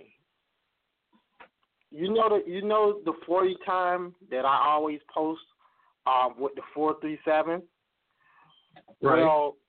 Well, at the regional combine, they had that 40 time at a 4.6 flat. Last year around draft time, Tyran Scouting, he works with Overlook Recruit, and he picked together a draft profile for me, and he used my regional combine 40 time as an advertisement to promote their website to get guys, you know, to get profiles with them. And he added a time code to the video, and it came out at a 4.37. And he was telling me, okay, this no lie. And he say he respect everyone's job, but he was like, I don't know what happened at the regional combine, but this 4.37 from the video is all of your speed. Like I don't know what they did at the regional combine, but to me this is what you ran, because what I know is if you add a time code to a video, it does not lie. It's gonna start and stop on the dime. So then a lot of other testing numbers that I had. So, you know, I kind of feel like I just had a bad experience, you know, at the regional combine, you know, and I kind of think that put kind of a hole on my football career, you know, not getting any NFL workouts or anything like that, because, you know, once they look at your numbers and your numbers not what they looking for, you know, they kind of look over you. So, you know, I just kind of felt like that was a point in my football career where things kind of went down for me. So, you know, but I'm still going. I'm still pushing. You know, knocking on doors. You know what I'm saying, trying to find a way and things like that. So. Absolutely, man. I totally get it. And, you know, and it really sucks when something like that happens. You know, you get screwed over like that. You don't want that to happen, but it does. You know, and obviously we're gonna wish you the best of luck. I saw that you ran a 4.37. Like I said, I've been watching your videos and stuff, and I'm loving what I'm seeing, man. And you what's the regional combine? You're on social media, all over social media, Facebook, Twitter, LinkedIn. Are there other ways you're trying to get yourself noticed? Try to get, you know, NFL teams that recognize you and get you in for a workout?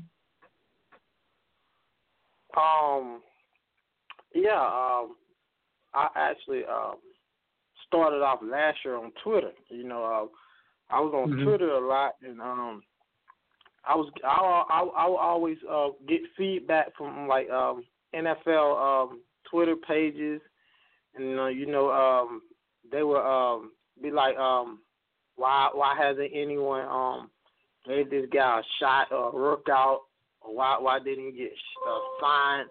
And just like when I'm on LinkedIn, it was like someone just get a guy a shot.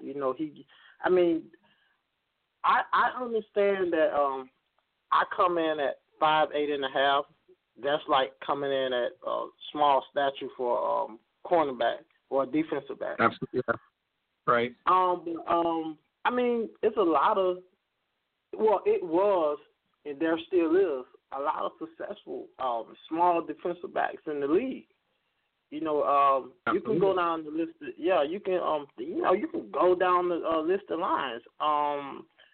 Daryl Green, Matt McMillan, Alfonso Smith. Actually, the New England Patriots just signed the All-American defensive back, Will Likely. Y'all probably familiar with him, the All-American cornerback who came from Maryland. Yeah. Yep. I just feel like I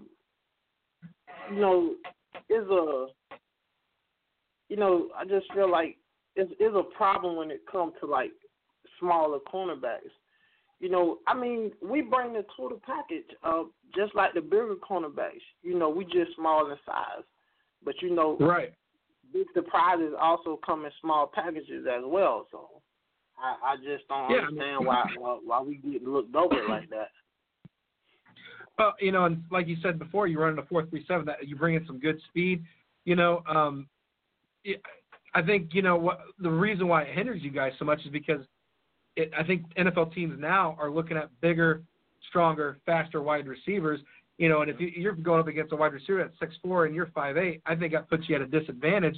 But there again, big things come in small packages.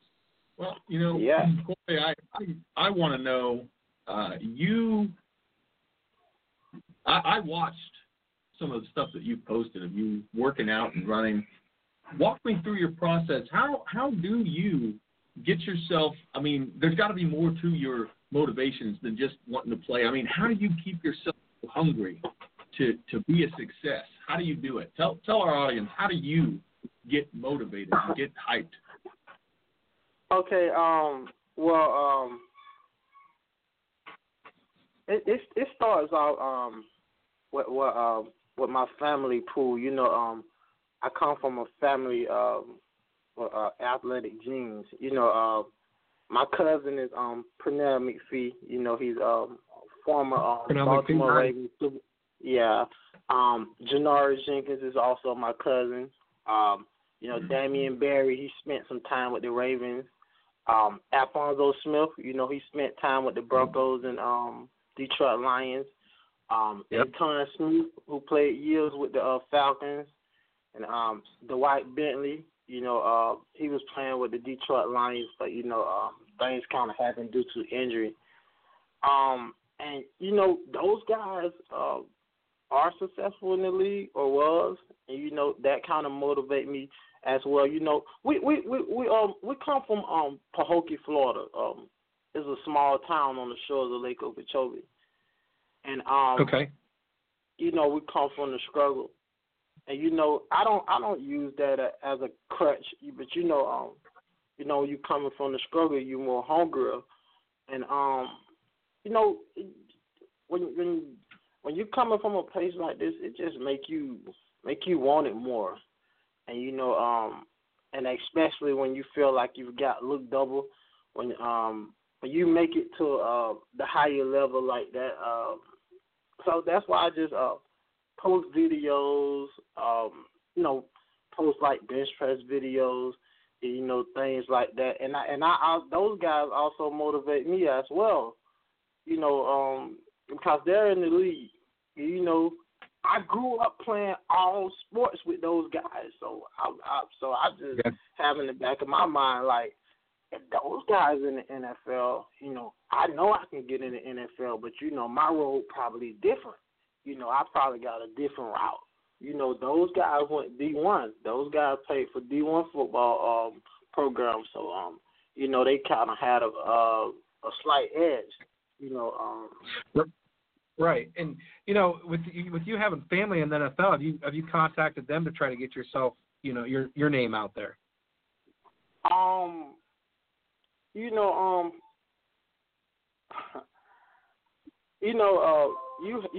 When you have relatives, in the NFL,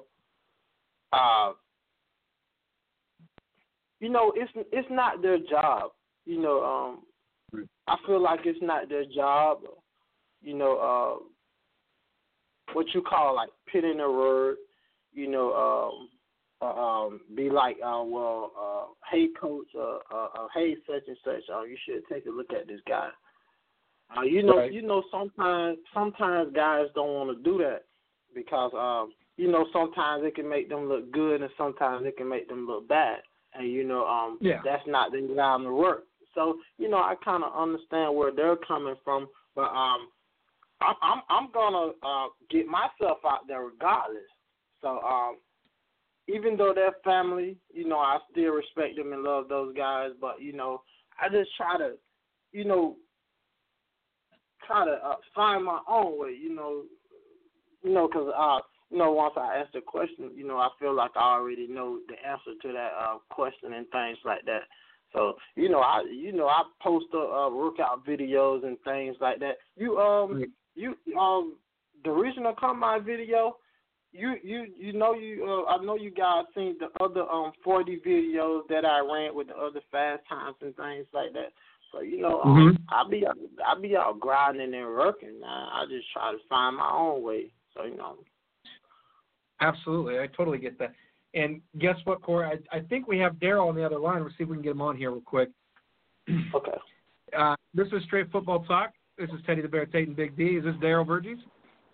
Yes, sir. What's up, man? How we doing, guys? Hey, Daryl. How we doing, buddy? What's good? Well, you guys are the topic of discussion today. We're talking to you guys. I got a question for both of you, so you guys can answer one at a time. Now that you're here, Daryl, I can ask this question. You guys are former teammates. You guys went to the same school. How would you guys like to play on the same team in the NFL? What would that mean to you guys? What we talking about?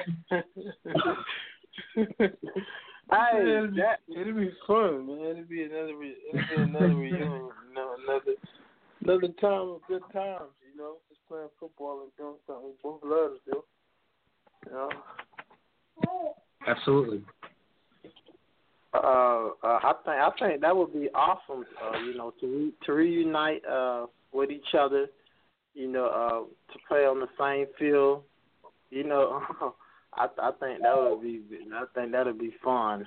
Well, I got another follow-up question, guys. Now if Daryl gets put on another team and you get facing him, Cory, you gonna be able to swallow that brotherhood for a minute and go for the big tackle?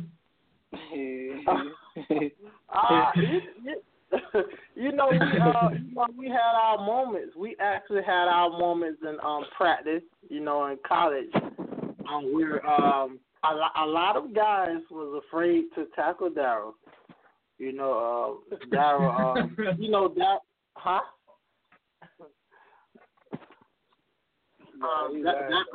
Daryl is this prototype running back, so a lot of guys was afraid to tackle Daryl, but I wasn't afraid. I stick my nose in there. So,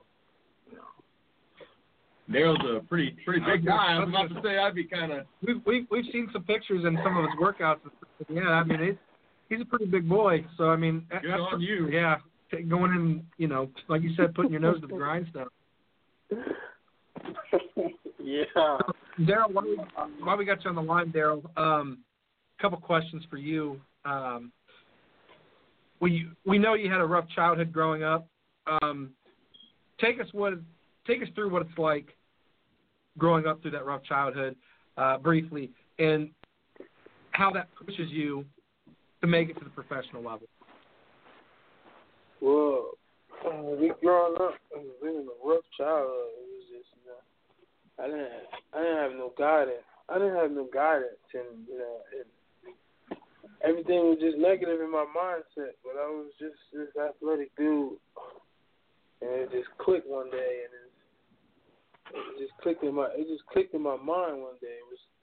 I was like, I'm not about to lose my talents to the streets, and I'm about to let them have it, because anybody could wake up and go in the corner and do what you want to do, but it takes a hard working, dedicated man to wake up and have a routine with the gym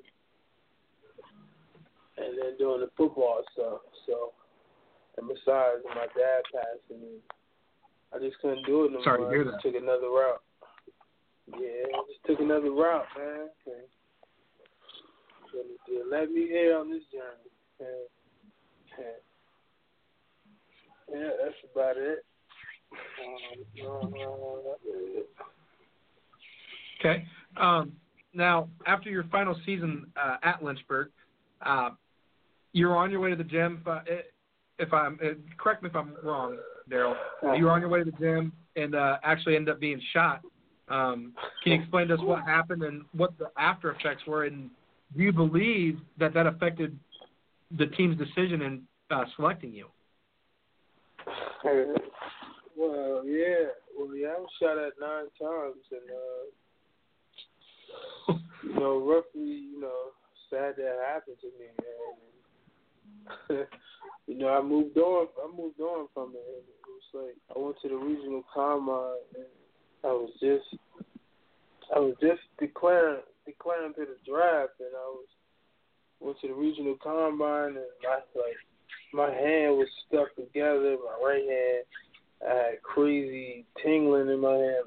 Like my pinky finger was like numb, and I don't know. I was just so dedicated and so hungry, and I wasn't going back to my old life, and I didn't care what my hand felt like. I was going through the pain, and I was still out there. And you're right, though.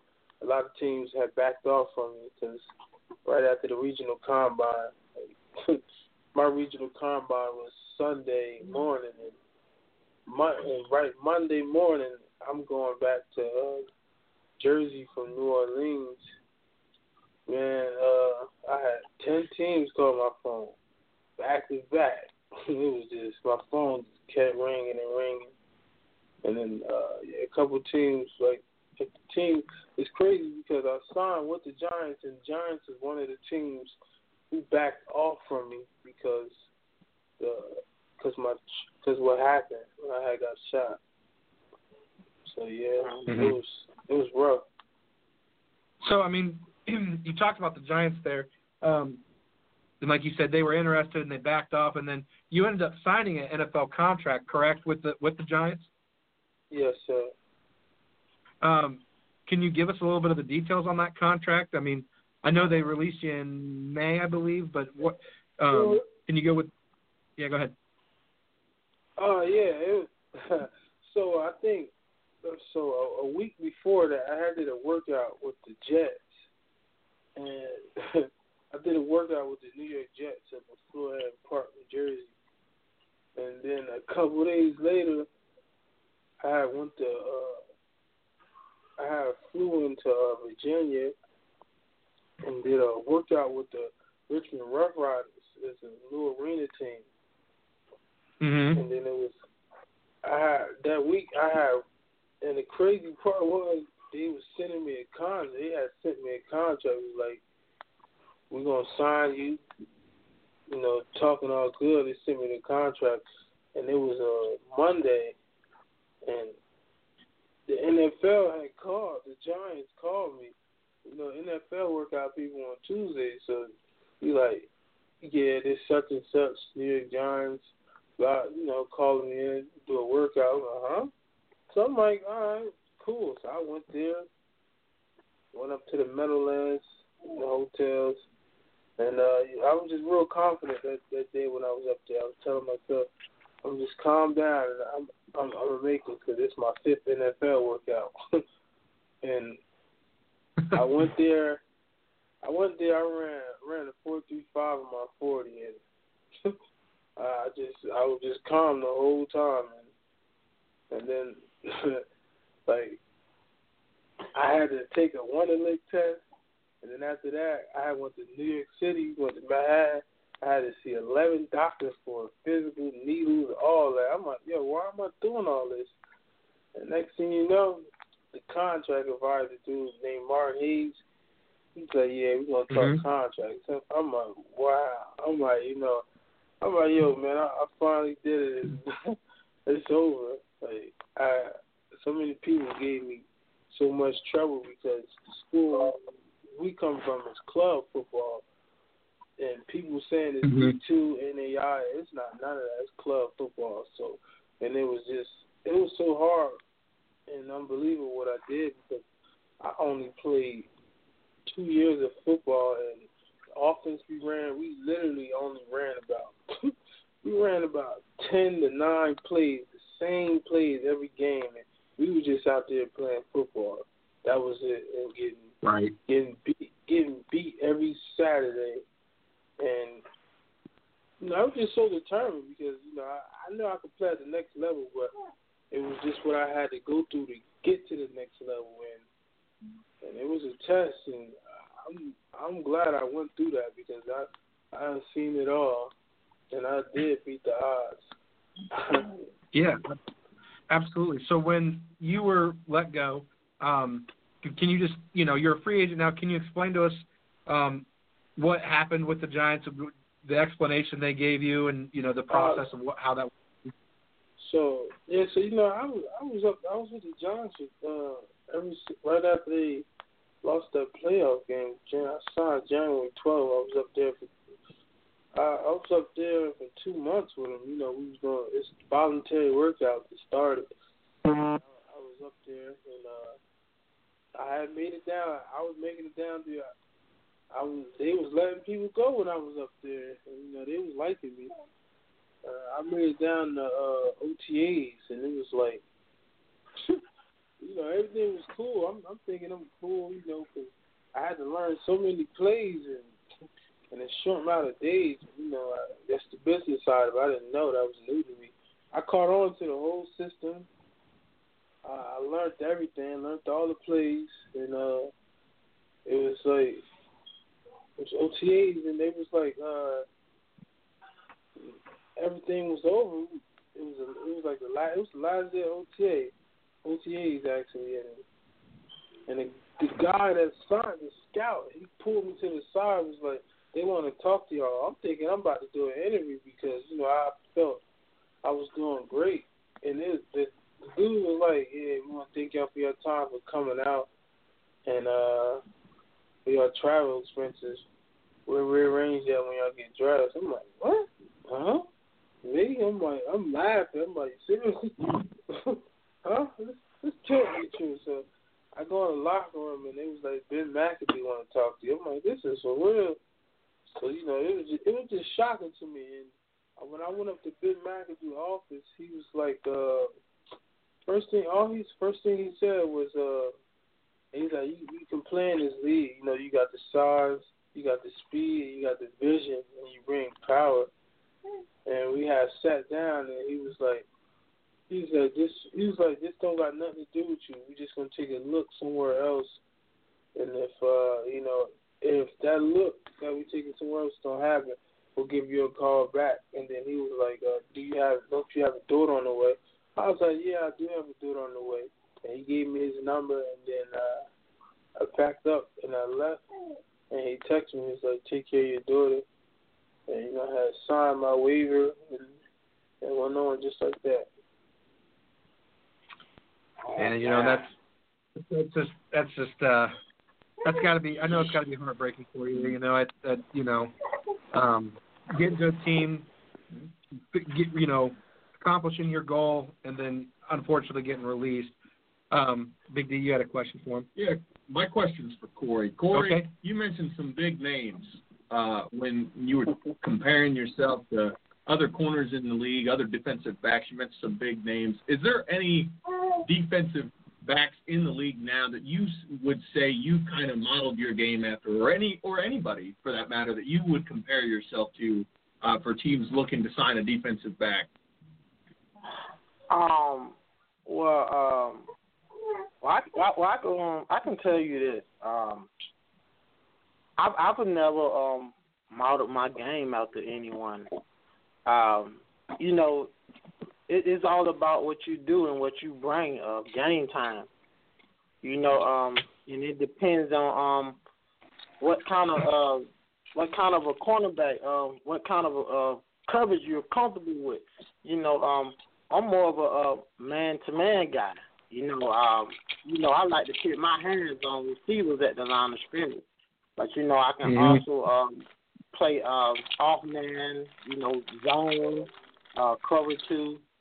You know, I just bring a mixture of covering skills at the line of scrimmage. And, you know, I can also play other positions, you know, rather than cornerback. So, you know, I just play my style of football. You know, I'm gonna mix it up. Sometimes I want to play man. Sometimes I want to play cover 2 or cover 3. You know, I'm just that cornerback. I feel comfortable with mixing coverages up at the line of scrimmage. You know, I study film real good. So, you know, I just feel like I got my own style of football when it comes to cornerback play. Right. Daryl, how about yourself? Do you compare yourself to any running back in the league or ever? Oh, yeah, of course. You know, my favorite running back is Adrian Peterson. So, yeah. All right. Adrian Peterson is his favorite. Yeah, that's my dude right there, Adrian Peterson and Marshawn Lynch. I don't know. Like Ryan Matthews, you know. I like them style of running backs, but I don't know. I feel like it's like I'm more of I don't know. It's like I'm big and fast. But I think I compare myself more to like Marshawn Lynch. Mm-hmm. Yeah, I mean that style of running too, that bruising running back style. You know, that's exactly Marshawn Lynch.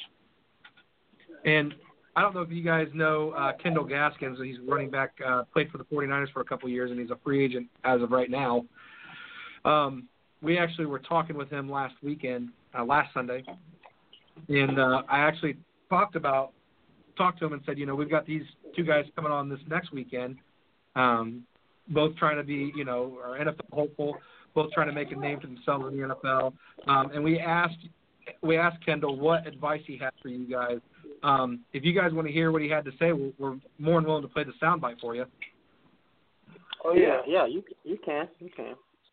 Right. So we talked to Kendall. This is what he had to say for you guys. We're gonna have a couple athletes next weekend come on our show.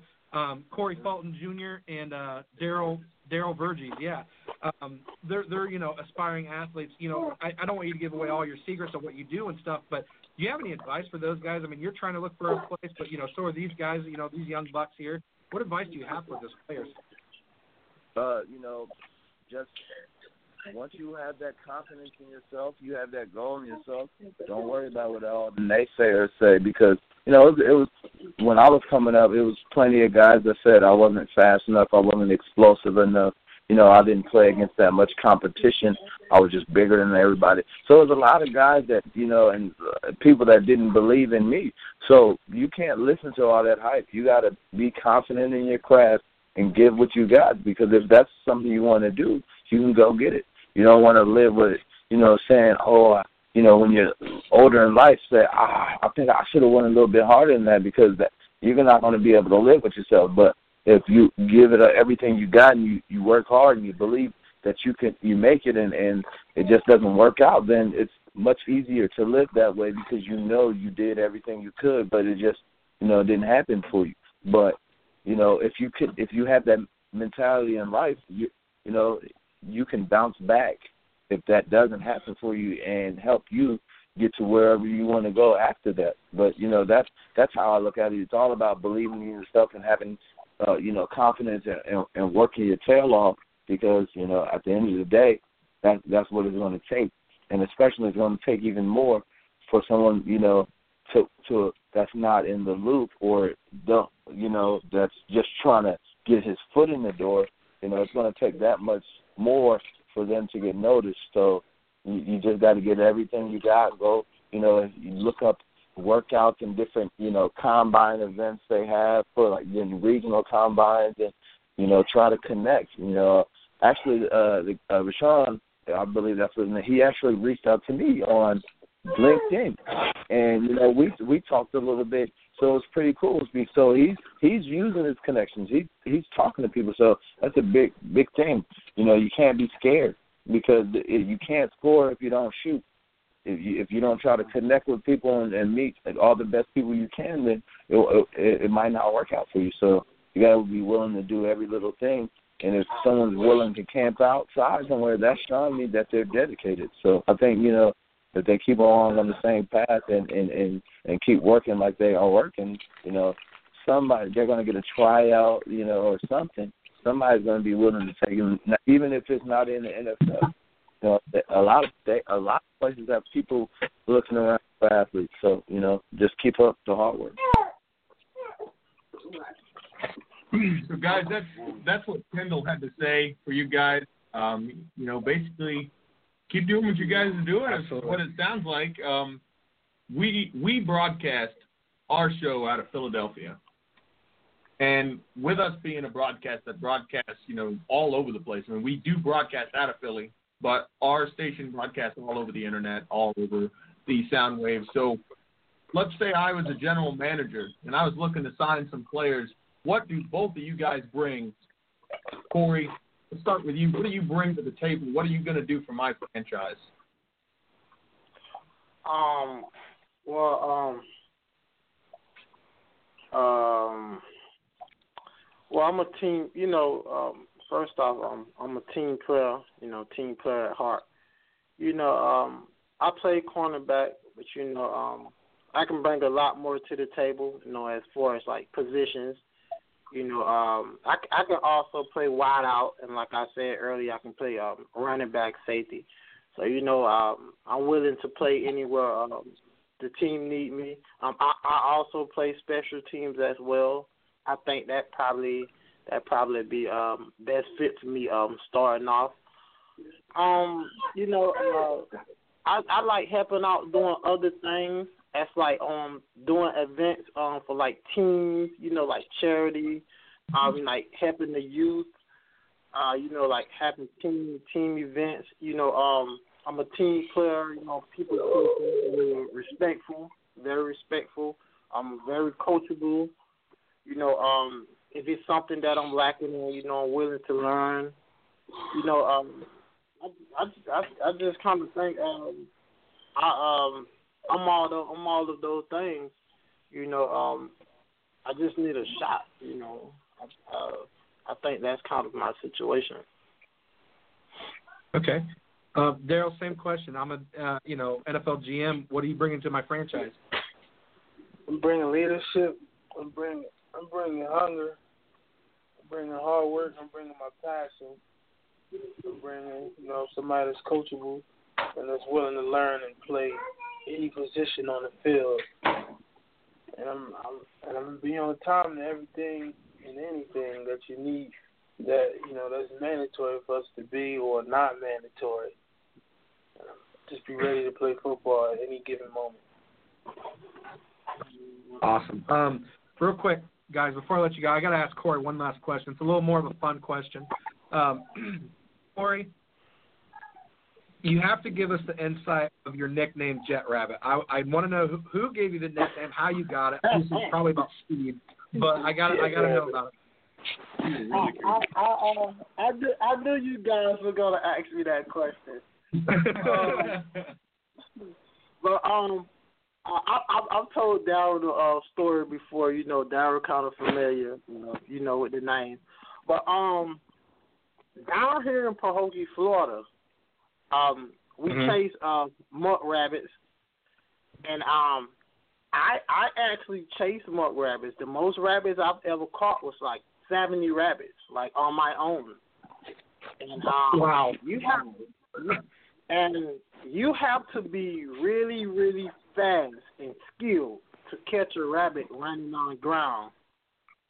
So when I was saying earlier that I come in a small stature, what I mean by that was I visualize myself as a rabbit. You know, when I'm on the field, you know, I'm this small Smith, I'm this small trail, you know, but running really fast. And the thing is, I noticed when I'm out chasing rabbits at the point of attack, rabbits will shoot off. They would take off really fast as if you're running a 40 times. And if you don't catch a rabbit in the first 10 yards, they would they would speed up and they would strive in acceleration, and they would glide. You know, they would glide like in motion. And when I was a kid, I would always look up to the sky. And you know, when you look up and you see the jets in the sky, but when you're looking from the ground, you think the jets are going really slow because it looks like they're floating. But if you're up in the sky, they're going real fast. So that's kind of like what I think with the rabbit. If you're the guy, if you're the hunter chasing after the rabbit, he's running really, really fast. But if you're the guy looking from a distance, it looks like the rabbit is just like running, like he's running in slow motion. So, right. You know, and I kind of just like pit those things together because like a lot of guys, you know what I'm saying, don't know. When you looking at a video, guys are chasing rabbits. The rabbit is running really, really fast. It might look like he's running slow to you, but he's running really fast. I just kind of pick. You know, I know it's kind of a strange nickname that most people I got in contact with, they said, how did you come up with that? And, you know, I just came up with that nickname from experience and from events that, I've been through and did. So, you know. Absolutely. I think the nickname's totally unique, and it's very cool. Yeah, I thought it's very cool. My nickname, the Bear, kind of goes with my name, Teddy, but my dad passed away when I was 13, and he actually gave me that nickname when I was a kid, and I just, figured it would be kind of catchy and it'd catch people's attention, so I rolled with it for the radio name, and it stuck. And it seems to stick, Jet Rabbit seems to stick with you cool. I love it. Yeah. But I want to thank both of you guys for coming on the show. Really appreciate it. Taking time out of your guys' busy day. Good talking to you guys. We hope to have you back on the show here sometime here in the near future if you guys are. We'll definitely be back. Okay. And guys, I've got a big question. This is the biggest question you guys are going to have to answer all day today. If you guys get signed, whether or not you get signed or not, can we get a jersey from you guys that says you were part of our show? We want to add you to our Hall of Fame. You guys took the time, took a chance to be on our show, and took time out of your day to help us out. We want to honor you guys by doing that. Is that something you guys can do? Yeah. Me personally, if it's a call, you reach out on social media, I'm willing to sign an autograph and on one of my jerseys and give it over to you guys, as respect and honor. So, it's no problem with me. I would love to do that. Yeah, it ain't no thing to me. I signed a second contract again. Yeah, I'll call y'all. No problem, y'all. No problem. Awesome. We appreciate it, guys. We appreciate that. We just want to take that. This is something that we're doing for our guests. We want every guest. We want to have a wall with you guys on it. You guys are our Hall of Fame. Yeah. We appreciate having you guys. It means a lot having you guys come on for us. So, thanks again, guys. Go ahead. I have a question. Is this interview going to be posted? I kind of want to post it on my social media. To kind of get guys motivation. You can get this interview off Facebook. You can get it on. I'm going to post it to Twitter. It's going to be on LinkedIn. You will be able to have access to this interview. I believe it'll also be on iTunes. So. Yeah, it'll be our whole show. But yeah, your guys' interview will definitely be on it too. So you're going to be everywhere. And if you guys like our Facebook page, Straight Football Talk, we're on there. Like it, you'll be able to get to it, and it's real easy to be able to save the video. And then if you guys want to edit it yourself, and it's not a problem. Yeah, and if you don't really if you don't want the video part, you can just get the link off Twitter. Twitter, yeah. And you won't have to deal with that part. Yep. Okay, nice. So, yeah, you guys can definitely utilize it. Not a problem. Yep. Matter of fact, I'm going to be doing that right now. All right, guys, take care. We thank you for being on, and we'll talk to you later. All right. Welcome.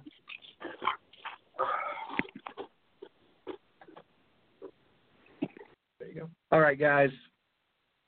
Great interview with Cory Felton Jr. and Daryl Virgies. Love talking to those guys. Very real. Guys that are trying to make it, and they're, may not be in the best situation, but they're making the most of what they had, and they're working hard trying to earn it. Love hearing about Daryl with the Giants, Yeah. Love the Jet Rabbit story with Cory. Gotta love that stuff. You see these two guys. If you guys haven't seen these two guys working out, go to LinkedIn and follow these two guys. They are tremendous athletes. Yeah, and I'm not just saying that because they're guests on the show. If you guys see their workout regimen, these guys are monsters among men. I've got pictures of Daryl and Cory on there, but there's a picture I should have grabbed of Daryl, who is just absolutely jacked. I mean, it's a big guy.